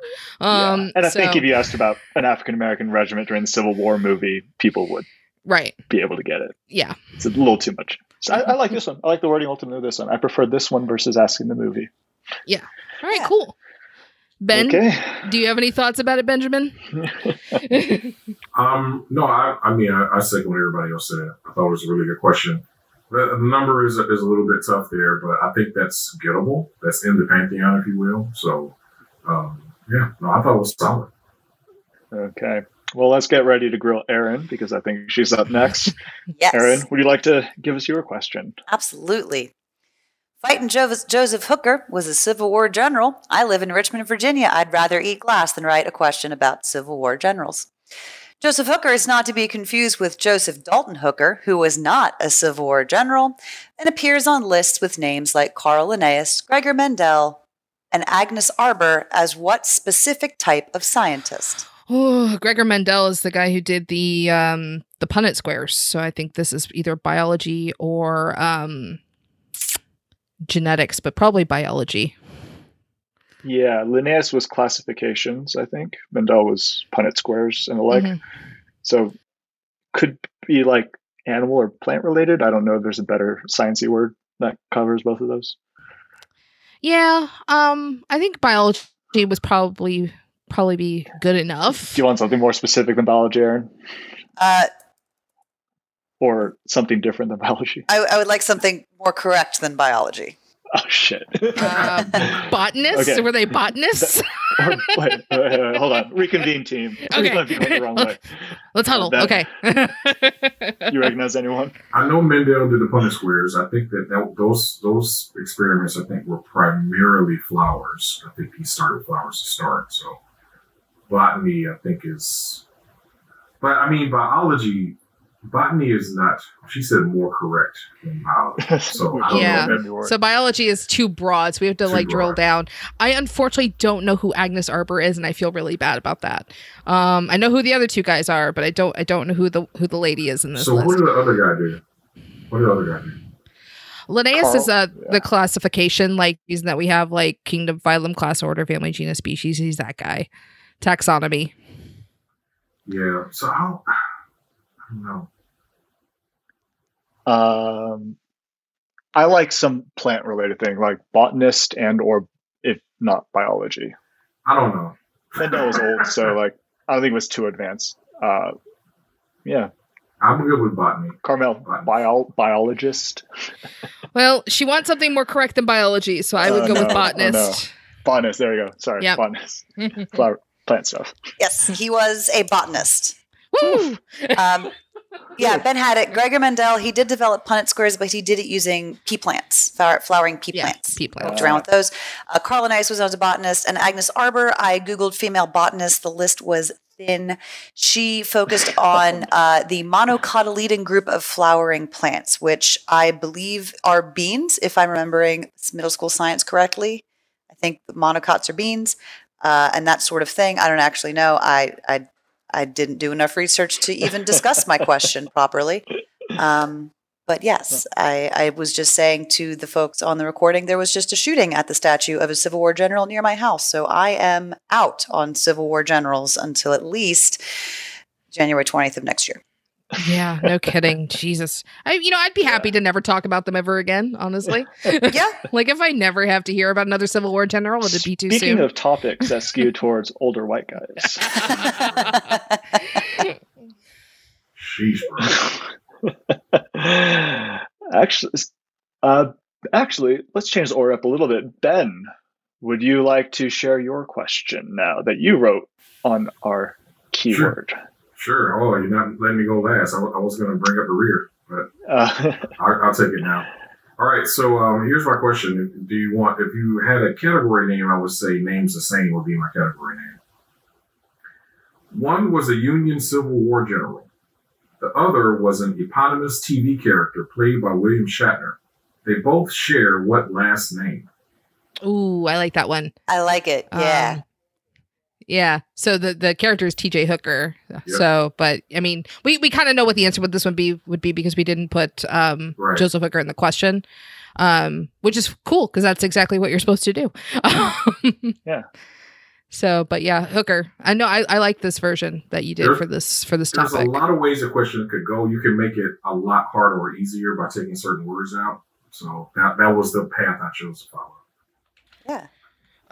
There's another one that you could use with the blues singer. So, Yeah. Oh, yeah, that's true. One bourbon, one What's shot, his one beer. Was that? name? Yeah, like- Thomas? is it Joe Hooker? I think They it's might actually true. have the same. Yeah. They might actually have the same name. I love those names, the same questions, because if you're working with a team, it's a really great way to get everyone engaged because everyone's going to have at least an inkling about something. Yeah. And I think if you found that third interesting hooker, that would make it stable triangle and all that stuff. John Lee Hooker. John Lee Hooker, yeah. There you are. John Lee Hooker. Yeah. Okay. Sorry for taking the last spot from you, Ben. But I was finalizing some things as I noticed something was wrong when I wrote the question. My question for you goes like this.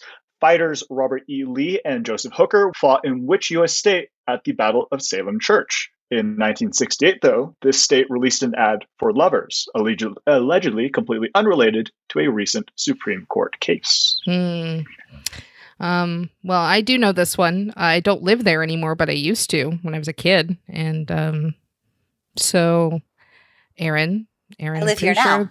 You live there now. I used to live several hundred miles from where you live in South Virginia. But this is definitely Virginia, so I imagine they're talking about the Loving case in the end there. But yeah, this is definitely Virginia. Yep, Virginia's for lovers. It's our state slogan. Yay! This is when a California boy tries to write questions about other U.S. states. It's not your fault that all three of us are from the South, and two of us have either lived in or used to live in Virginia. And honestly, normally we have choose any two of Jason, Jeremy, and Jeff on the show, and they're all in Chicago, so they're going to ask Chicago questions, or like one of us is accidentally going to ask a Chicago question that is very boring for them. So no, I'm going to rep the West Coast as much as I can. Oh, absolutely, as you should. Yes. All right. And for y'all listening at home, be sure to go to quadriviapodcast.com to vote for your favorite. If Corey is an option for this week's episode, don't vote for him. He just builds the website. So he inexplicably wins a lot of these, and we're not sure how. It's rigged. Suspicions are high. And in case we haven't had enough of asking and answering questions, I believe it is time for the game, as they say. Ben, do you have some questions for us? I do. So I pulled in an archive from our Black History Month 2018 recording that we did. And I picked out 10 questions here from that game. So we'll see how all of you do on these questions. And so I'm going to give you a category name and read the question off. And then, you can confer amongst yourselves, try to answer separately each question. All right. So your category for your first question is, he's a bad mother, shut your mouth. Two men have played Private Eye John Shaft on the big screen. Name both of them. I know this one. I'm taking my own advice, and I'm not going to be afraid to be wrong. And I know this from South Park. Was Isaac Hayes one of them?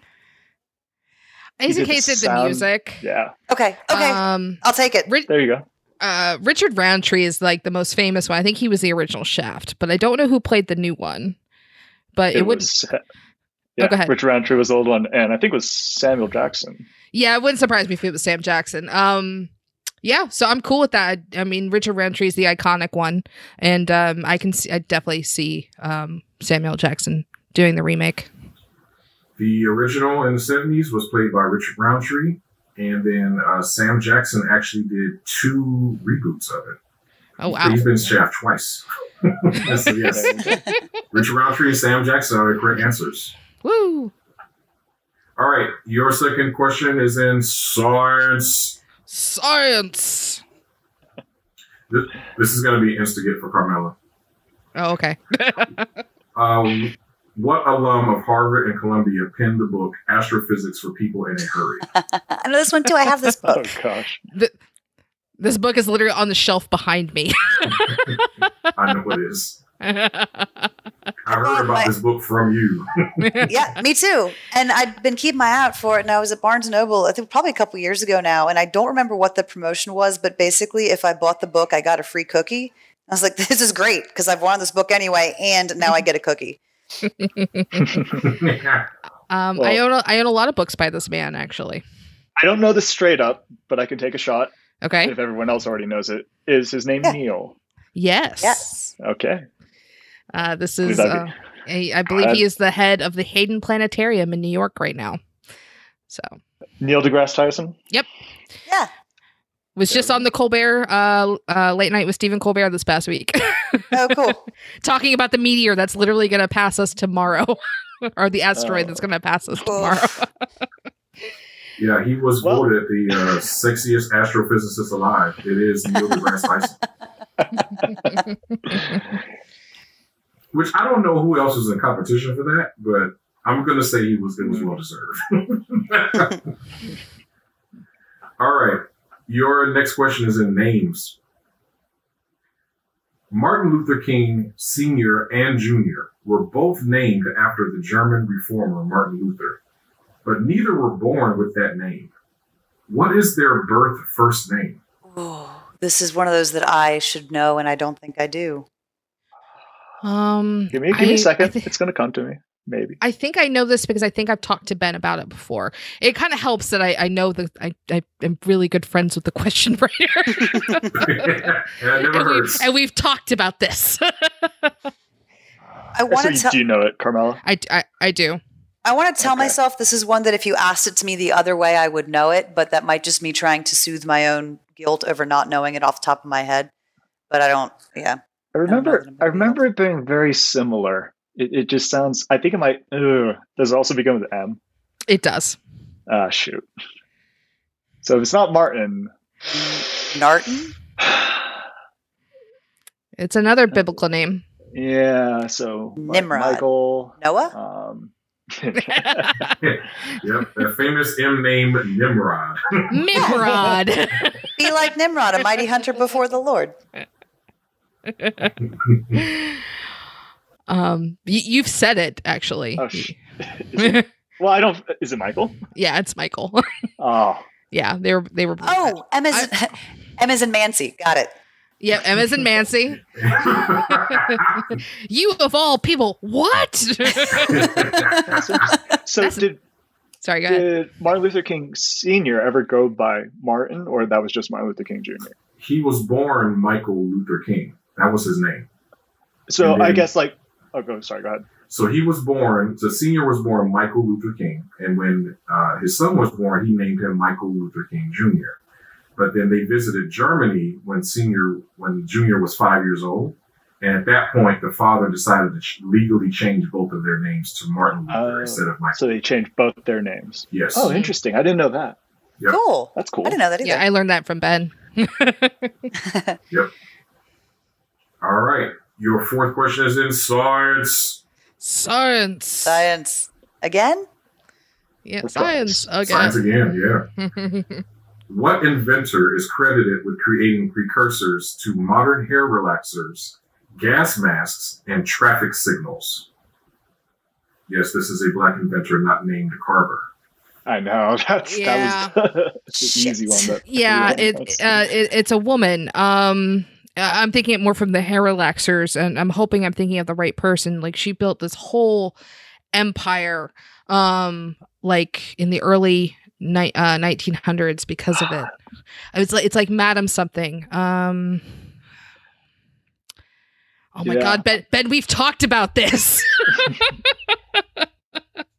Is it like I Netflix did a movie about her, right? If I'm thinking of the right person, there was recently, like probably within the last 5 years, a movie and it's Madam something, like, is it a C? I can't remember, and I'm gonna kick myself as soon as he tells me, because Ben and I have talked about this, but it has fallen out of my brain. I know all this stuff around her, but I can't remember her name. Ben, are we tantalizing close, or are we barking up the wrong tree for this one? Wrong tree. Oh no! So I'm No. not thinking of the right person. Oh no! Well, we've talked about the lady that I'm talking about, right? Yes, okay. Yes, we have. She didn't do relaxers, right? She just did more like relaxers are chemical and kind of harsh. I thought she did something more like a Vaseline kind of base treatment. But anyway, I'm trying to struggle with another. You said traffic lights. Yeah. Yeah. It was hair precursors to hair relaxers, gas masks, and traffic signals. Oh, I don't know. I if it's not the person I was thinking of before, I don't know this. Yeah. I'm gonna have to tap out for this one. All right. Your inventor is Garrett Morgan. Oh, we have talked about him. Garrett Morgan. Who was I thinking about? Madam C.J. Walker. C.J. Walker, yes. Yeah. I frequently get her conflated with Mary McLeod Bethune. I get those two mixed up all the time. So C.J. Walker was hair products. Mary McLeod Bethune was an educator and a civil rights activist. And Bethune-Cookman is named after her.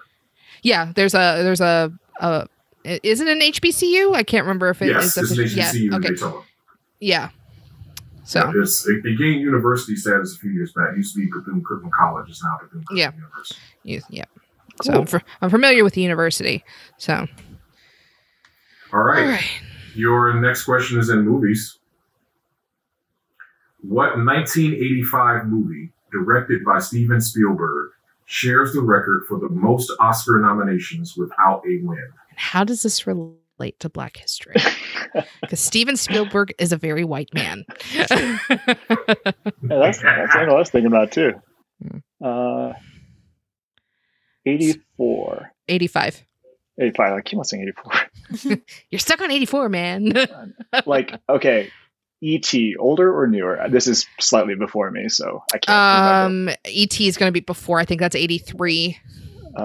Anyone rattle off any other Steven Spielberg movies from around that time? Usually when you say Spielberg and 80s in the same thing, I always go to E.T. But again, that's kind of what I referred to earlier, like how many 80s questions about 80s movies do we get? And I don't know all of them.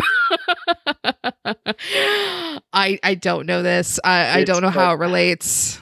No, it's I feel like we're getting exposed for not being able to think of any Steven Spielberg movie that could be related to Black History Month. It's killing me. Yeah. No, let me think. Okay. Aaron, help me say something while I rack my brain. It's a movie question. I'm trying to channel Neil from Triviality, and this is definitely something I need Neil or I need Ryan for. Yeah. All I can get is like Howard the Duck. Wait, I have a question for you, Ben. So you said the movie never won anything. It didn't win anything at the Academy Awards. It did not win any Oscars. It tied the record. It tied for the most Oscar nominations without a win. I believe it was 13 nominations. Oh, I hope this movie was Spielberg, but I can't remember it was. So what are you thinking? What are you thinking? I'm thinking I was thinking of Whoopi Goldberg, and I think it's the movie she was nominated for before Ghost. But it's I think it was Steven Spielberg. Is it Color Purple? Did he direct The Color Purple? Did that not win any Oscars? No, I remember it not winning any. Okay, I thought it didn't win any Oscars. I thought I got briefly confused because I thought Whoopi Goldberg won for Color Purple, but then I remember she didn't win before she won for Ghost. Yeah, she won for Ghost. I know that movie got a lot of critical acclaim, but it didn't get a lot of stuff as far as awards. I just didn't know that Spielberg directed it. That's what I'm not sure about. Like, as I just remembered as, once again, I'm in the same boat as you. I remember it as a movie that didn't win many awards. Yeah. I mean, I'm cool with it. It fits the category. It's not a bad guess. And it came out in the 80s. I couldn't tell you when. So it's not a bad way to go for a guess. Yeah. Sure. The Color Purple. Okay. Yeah, this movie featured Danny Glover, Oprah Winfrey, and Whoopi Goldberg. It is The Color Purple. It was okay. I had no idea he directed that movie. It doesn't feel like a Spielberg kind of thing to me. I had no idea that some of the cinematography it's very similar. Like, so there's a particular scene where Oprah's character, she's basically accosted in town by a white man, and she goes to punch him. And so it's in the street. And so the scene is you see her cock her hand back and a car passes. And by the time the car passes, the man is on the ground. This is very Spielberg-esque, the way they stop that scene. That's kind of funny. I'll admit, I wouldn't have gotten that if I didn't know knew the theme of the 10 questions. So yeah, I'm like not happy I got it, but I'm like, man, I should have known more about that from what you gave me. You should be happy you got it. You got it. Yeah, that was the biggest robbery in the history of the Academy Awards. Yeah. Period. All right. Wow, I picked a lot of science. Your next question is also science. Science. Conclude the trilogy. Yeah, or do we have 4? No, this is the last science question. It's all science all the time. Return to science. Black folks do science too. All right. In the TV show The Boondocks, Uncle Ruckus claims to be stricken with a fictional variation of what real disease, which is believed to be caused by an autoimmune destruction of melanocyte cells. Well, it's destruction of, that's vitiligo. That's an autoimmune disease that destroys the melanin in your skin. Winnie Harlow is a pretty famous person who has it. She's a model, or she was on America's Top Model. She it's she loses pigmentation in her face. Supposedly that's what Michael Jackson had when his skin started to become lighter. So yeah, I was gonna say albinism, but I like yours better because I don't think of albinism as a disease. ? No, and after being diagnosed with an autoimmune disease last year, I started to learn a lot more about different kinds of autoimmune diseases. So I think this is vitiligo. Yeah. Damaged melon something. I'm in agreement with that. Yeah. Correct answer is vitiligo. Nice. You're spot on. Michael Jackson did suffer from this, and that's what caused his dramatic skin whitening to occur.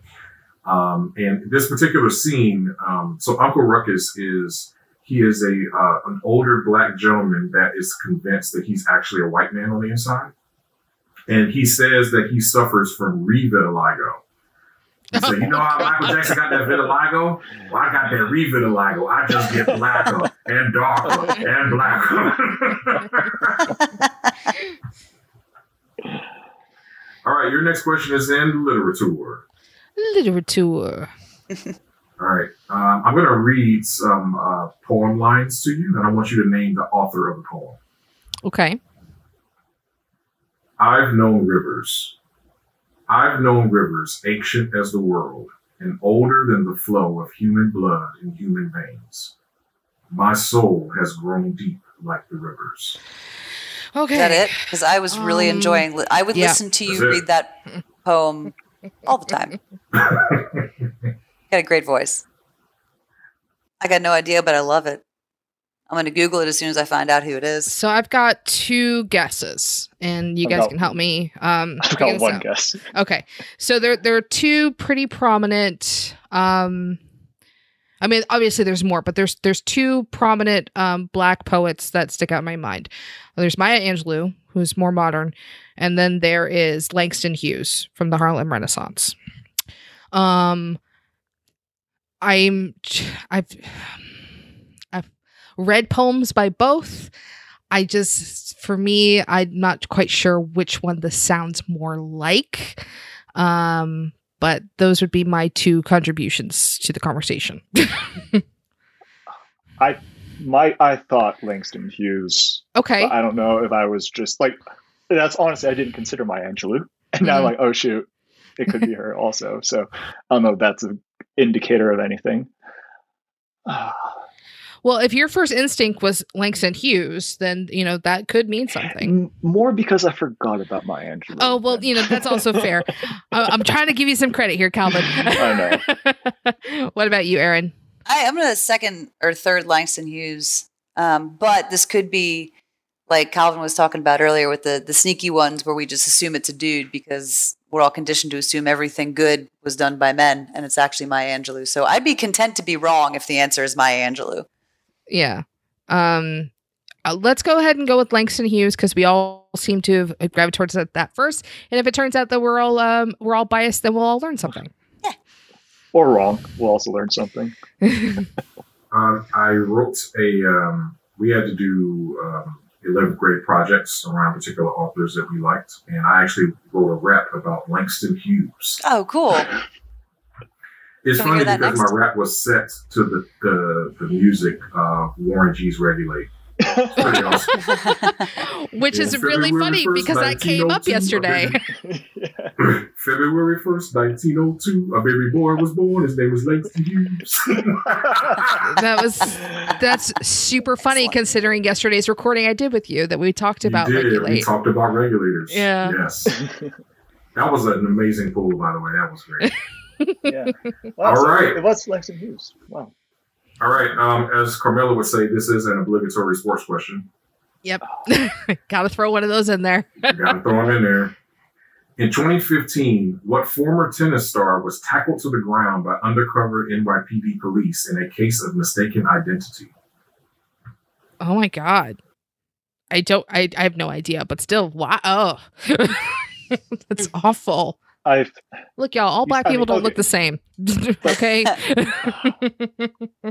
Also, though, like if you say Black tennis player, Venus and Serena shouldn't be the only people I can think of. Also true.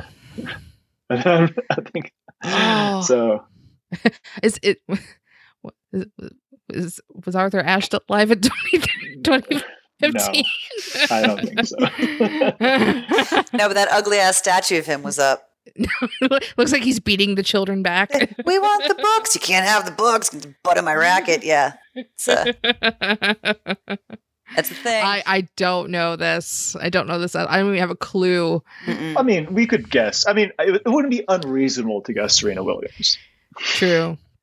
I would feel really bad though. If it was. I mean, I'm going to feel bad no matter who got tackled. But I'm like, you tackled Serena Williams? Like, what's wrong with you? The best athlete in the world, you tackled her? The only other person I can think about, I will not be able to pull her name, is I think one of them who just defeated Serena. I think she's half Japanese and half Black. Naomi Osaka. Could be her.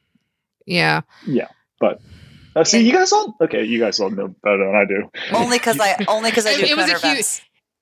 Okay. And it was a huge deal, and I remember getting into a giant argument with someone who I don't know if he still is a listener, but ended up getting into a giant argument, and that being the last straw, and I finally blocked him.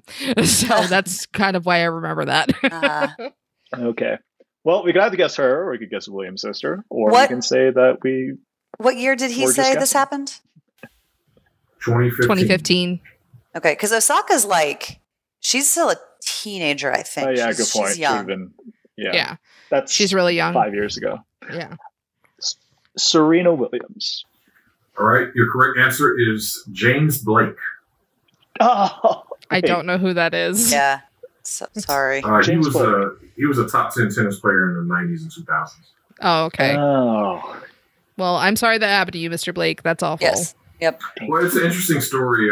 The cop was, I think it was like a identity theft or fraud or something like that. And they were going off of a photo that they have of another person who also turned out not to be the suspect they were looking Oh, for. God. So they had a photo of a man who was also not a suspect that James Blake looked similar to.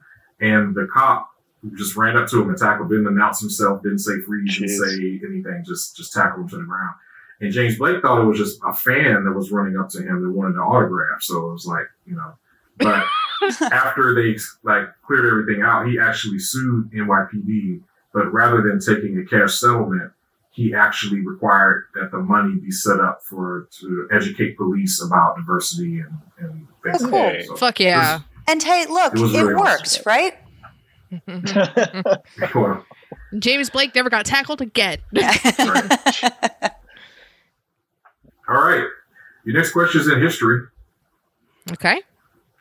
The Atlanta Compromise was a verbal agreement struck between black leaders and Southern white leaders, guaranteeing vocational education and due process for black people in exchange for not pursuing voting or other civil rights. What famous black leader was the primary architect of this agreement? I've written this question. Shit. I think I know the answer, but at the same time, hearing that, it just makes my heart hurt. I think this was, I think it's Dubois, W.D. Yes. Dubois. Yep. Yeah. Yep. That's the one. Yeah, and I remember that being a big point of contention amongst the community at that time. Understandably. I remember writing a question about Dubois, and I did a lot of research about him. And it was either him or he had been friends with someone, and the friendship you're right. fell The apart opponent- because of the Atlanta Compromise. I was about to say, I thought Dubois was on the non. Oh, I got him mixed up. It's the other guy. Integration Who's the other guy? It's the other guy. I think this guy, if I'm thinking of the right guy, because again, Ben and I have talked about this guy. I think he was actually castrated as a young adult. Oh. That doesn't help me. It doesn't help you. So, Dad's checking in. Oh, who's the other guy? Is it a name like my brain wants to say Longfellow? It's not, obviously, but like, is it a name like that? It's the God. God, was it George Washington Carver? No, it's No? Thank you. I think it might be Booker. Booker T. Washington. Yes. And it was in Yes. Washington. Okay. I was super wrong. Good job, you guys. Is it? Wait. First of all, I think that's our final answer. Yes. Booker T. Washington. Yes. I'm glad that you stopped us because I definitely got those two mixed up. Yeah. I was like, I don't think Dubois advocated for integration. I was like, maybe I just falsely remembered it, and I don't want to say that. But there we go. We submitted our answer. Correct answer is Booker T. Washington. Okay. Did I remember that So- correctly? That you and I having that conversation about Booker T being castrated, or was that George Washington Carver? Carver was castrated. Carver was castrated. Okay. Yeah, that's why there's early audio of Carver talking, and he has a boyish tone. He's very high pitched because he was castrated, I think, prior to puberty. Because he was raised by a white family, and I think they were concerned by him raping their daughter, so they had him castrated. Oh my God. Child. So the issue here, the Atlanta Compromise. So Booker T. Washington was huge rivals with W.E.B. Du Bois, and Du Bois was championing allowing, first of all, giving full civil rights to African Americans, and also allowing them to have access into higher education, so that they could become businessmen and more affluent people in the community. And Booker T. Washington was more of wanting to strike a compromise with the white leadership and in order to get black people access to the table. So the Atlanta Compromise was kind of a verbal agreement that says, hey, if you give us access to vocational opportunities for us to be able to become like middle class as plumbers and other skills, I will not advocate or push any harder for any type of other civil rights to occur.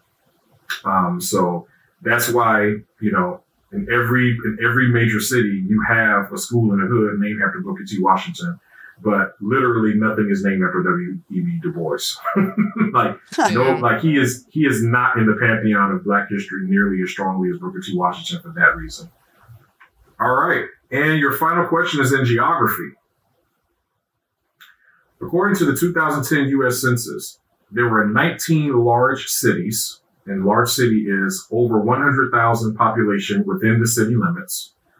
So there were 19 large cities with a black majority. So over 50% of that population was black. At 82.7%, which of these cities had the highest majority? Is that Baltimore? Oh, I like that. I like that as I a was guess. thinking in the South. Oh, the South would make more sense.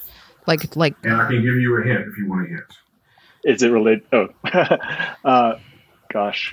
I want to say Montgomery, but I don't know. Would you like a hint? What's the hint? The hint is that the correct answer was also the most populous city on the list. Oh, So not only does it have a black majority, but it is the highest population out of all cities on that list. huh. I don't know. DC's So it's got a big fucking city. I'm sorry. Go ahead. It's a big fucking city. Yeah. I don't doubt it. I like Baltimore better. Yeah. Chicago Yeah. is the only one I could think of, but I don't think so. Unless I don't know how the logistics of the suburbs of Chicago count. We're missing the proper people on the podcast. Right. Yeah, like we literally have no Chicago people on the podcast today, Which is weird. Which is really First time in a weird. long time. I know DC's got a really large African American population, and they're also a very large city. I know Baltimore is usually pretty high on those kinds of lists. I don't know what the right answer is going to be here. It's going to be a shot in the dark for me. Yeah. Aaron, what about you? Any leanings? I like Baltimore as a guess, but it would just be a guess. I have just a slight rumble of thunder. Like, when you're starting to get a little hungry, it's almost lunchtime, but it's not really like not super overpowering. We yet. have a meow meow. I guess we're going to lock in with Baltimore then. Using. Baltimore's not correct. Oh no! This Okay. city has all four major sports in the city. It Okay. has baseball, football. Is it Chicago? Nope. It's a big four. So it's got. Is it Atlanta? No, it can't be Atlanta. Atlanta doesn't have a hockey team. Atlanta doesn't have a hockey team. Okay, yeah, I'm gonna need you to help me to see who's got a hockey team. Yeah, that I can contribute. I can tell you where there's hockey because I have found oftentimes where man. there's hockey, there's not a ton of black people. So I feel like that should narrow it down. You need to follow. You need to follow the hockey. Follow the hockey here. Follow hockey. So for DC, they've got a football team. They've got a baseball team. I think they have a hockey team. I don't They think do. Do they have a basketball team? They do. they do. Could Is it be DC? Could it be DC? There's a lot of hockey history in this city. Oh, I guess- Detroit? So that's a no to DC. Detroit? Detroit's got Multiple. Yes, Detroit, Michigan. Okay, Yeah. that makes sense. Okay, as Ben drags us into the answer, it's like no, over Kicking this and way. screaming. I feel like knowing you, and you even have talked about being from Detroit, I feel like one of us should have probably guessed that sooner.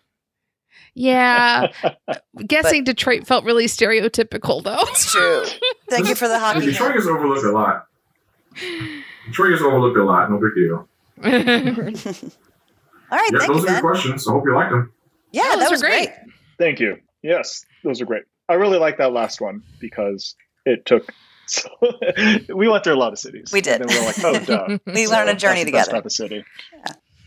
Thank you, Ben, for the questions, and thank you and Carmela for being with us and sharing your thoughts with us. I really enjoyed this conversation. I feel like I enjoyed the conversation a lot. It's given me a lot to think about, which is awesome. Those are the best kind of conversations. My name is Erin, the Thinky One. I'm with Orange Cat Trivia. You can find me online on all the usual spots, Facebook, Instagram, and Twitch at Orange Cat Trivia. And I'm Carmela with the Oaks Media Group. You can hear me on Trivial Warfare and also the show Foreplay. You can find those on any of your podcatchers at your convenience. If you're interested in following me on Twitter, I like to shout into the void and doom scroll there all the time. And I am at TWA First Lady. First is like the number 1 ST. And if you have any interest in seeing the doodles I put online, you can also find me on Instagram at Mila Plays with Paint. All right, I guess I'm next. So I'm Ben. You can also find me on Trivial Warfare. And that's pretty much all I'm doing. And I'm Calvin. You can find me online at footnotetrivia.com. Once again, thank you very much, Ben and Carmela, for joining us on our show. I'm sure we can talk way longer about diversity and topics. Maybe if you feel like adding more, we can have you on as guests in the future. Oh, absolutely. Absolutely. Yeah, if you out there in listener land want to contribute to the conversation, you can reach us at quadriviapod@gmail.com. We are QuadriviaPod on Twitter and Facebook, and quadriviapodcast.com if you go to our websites for some reason. I know I don't. I'm exclusively on social media because I hate myself. And that's the show. Where do we go?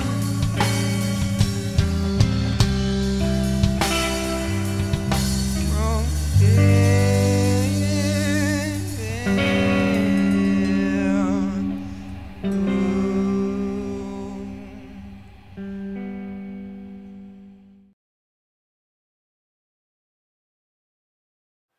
Is this like diddukewin.com? Is this that kind of thing? This basketball thing? I'm not I familiar don't know with what that that website. is. No. Oh, No, it just nope. whenever it's just diddukewin.com and it either says Oh, yes or no. That's hilarious. That's funny. I'm a Duke fan, so that's pretty funny.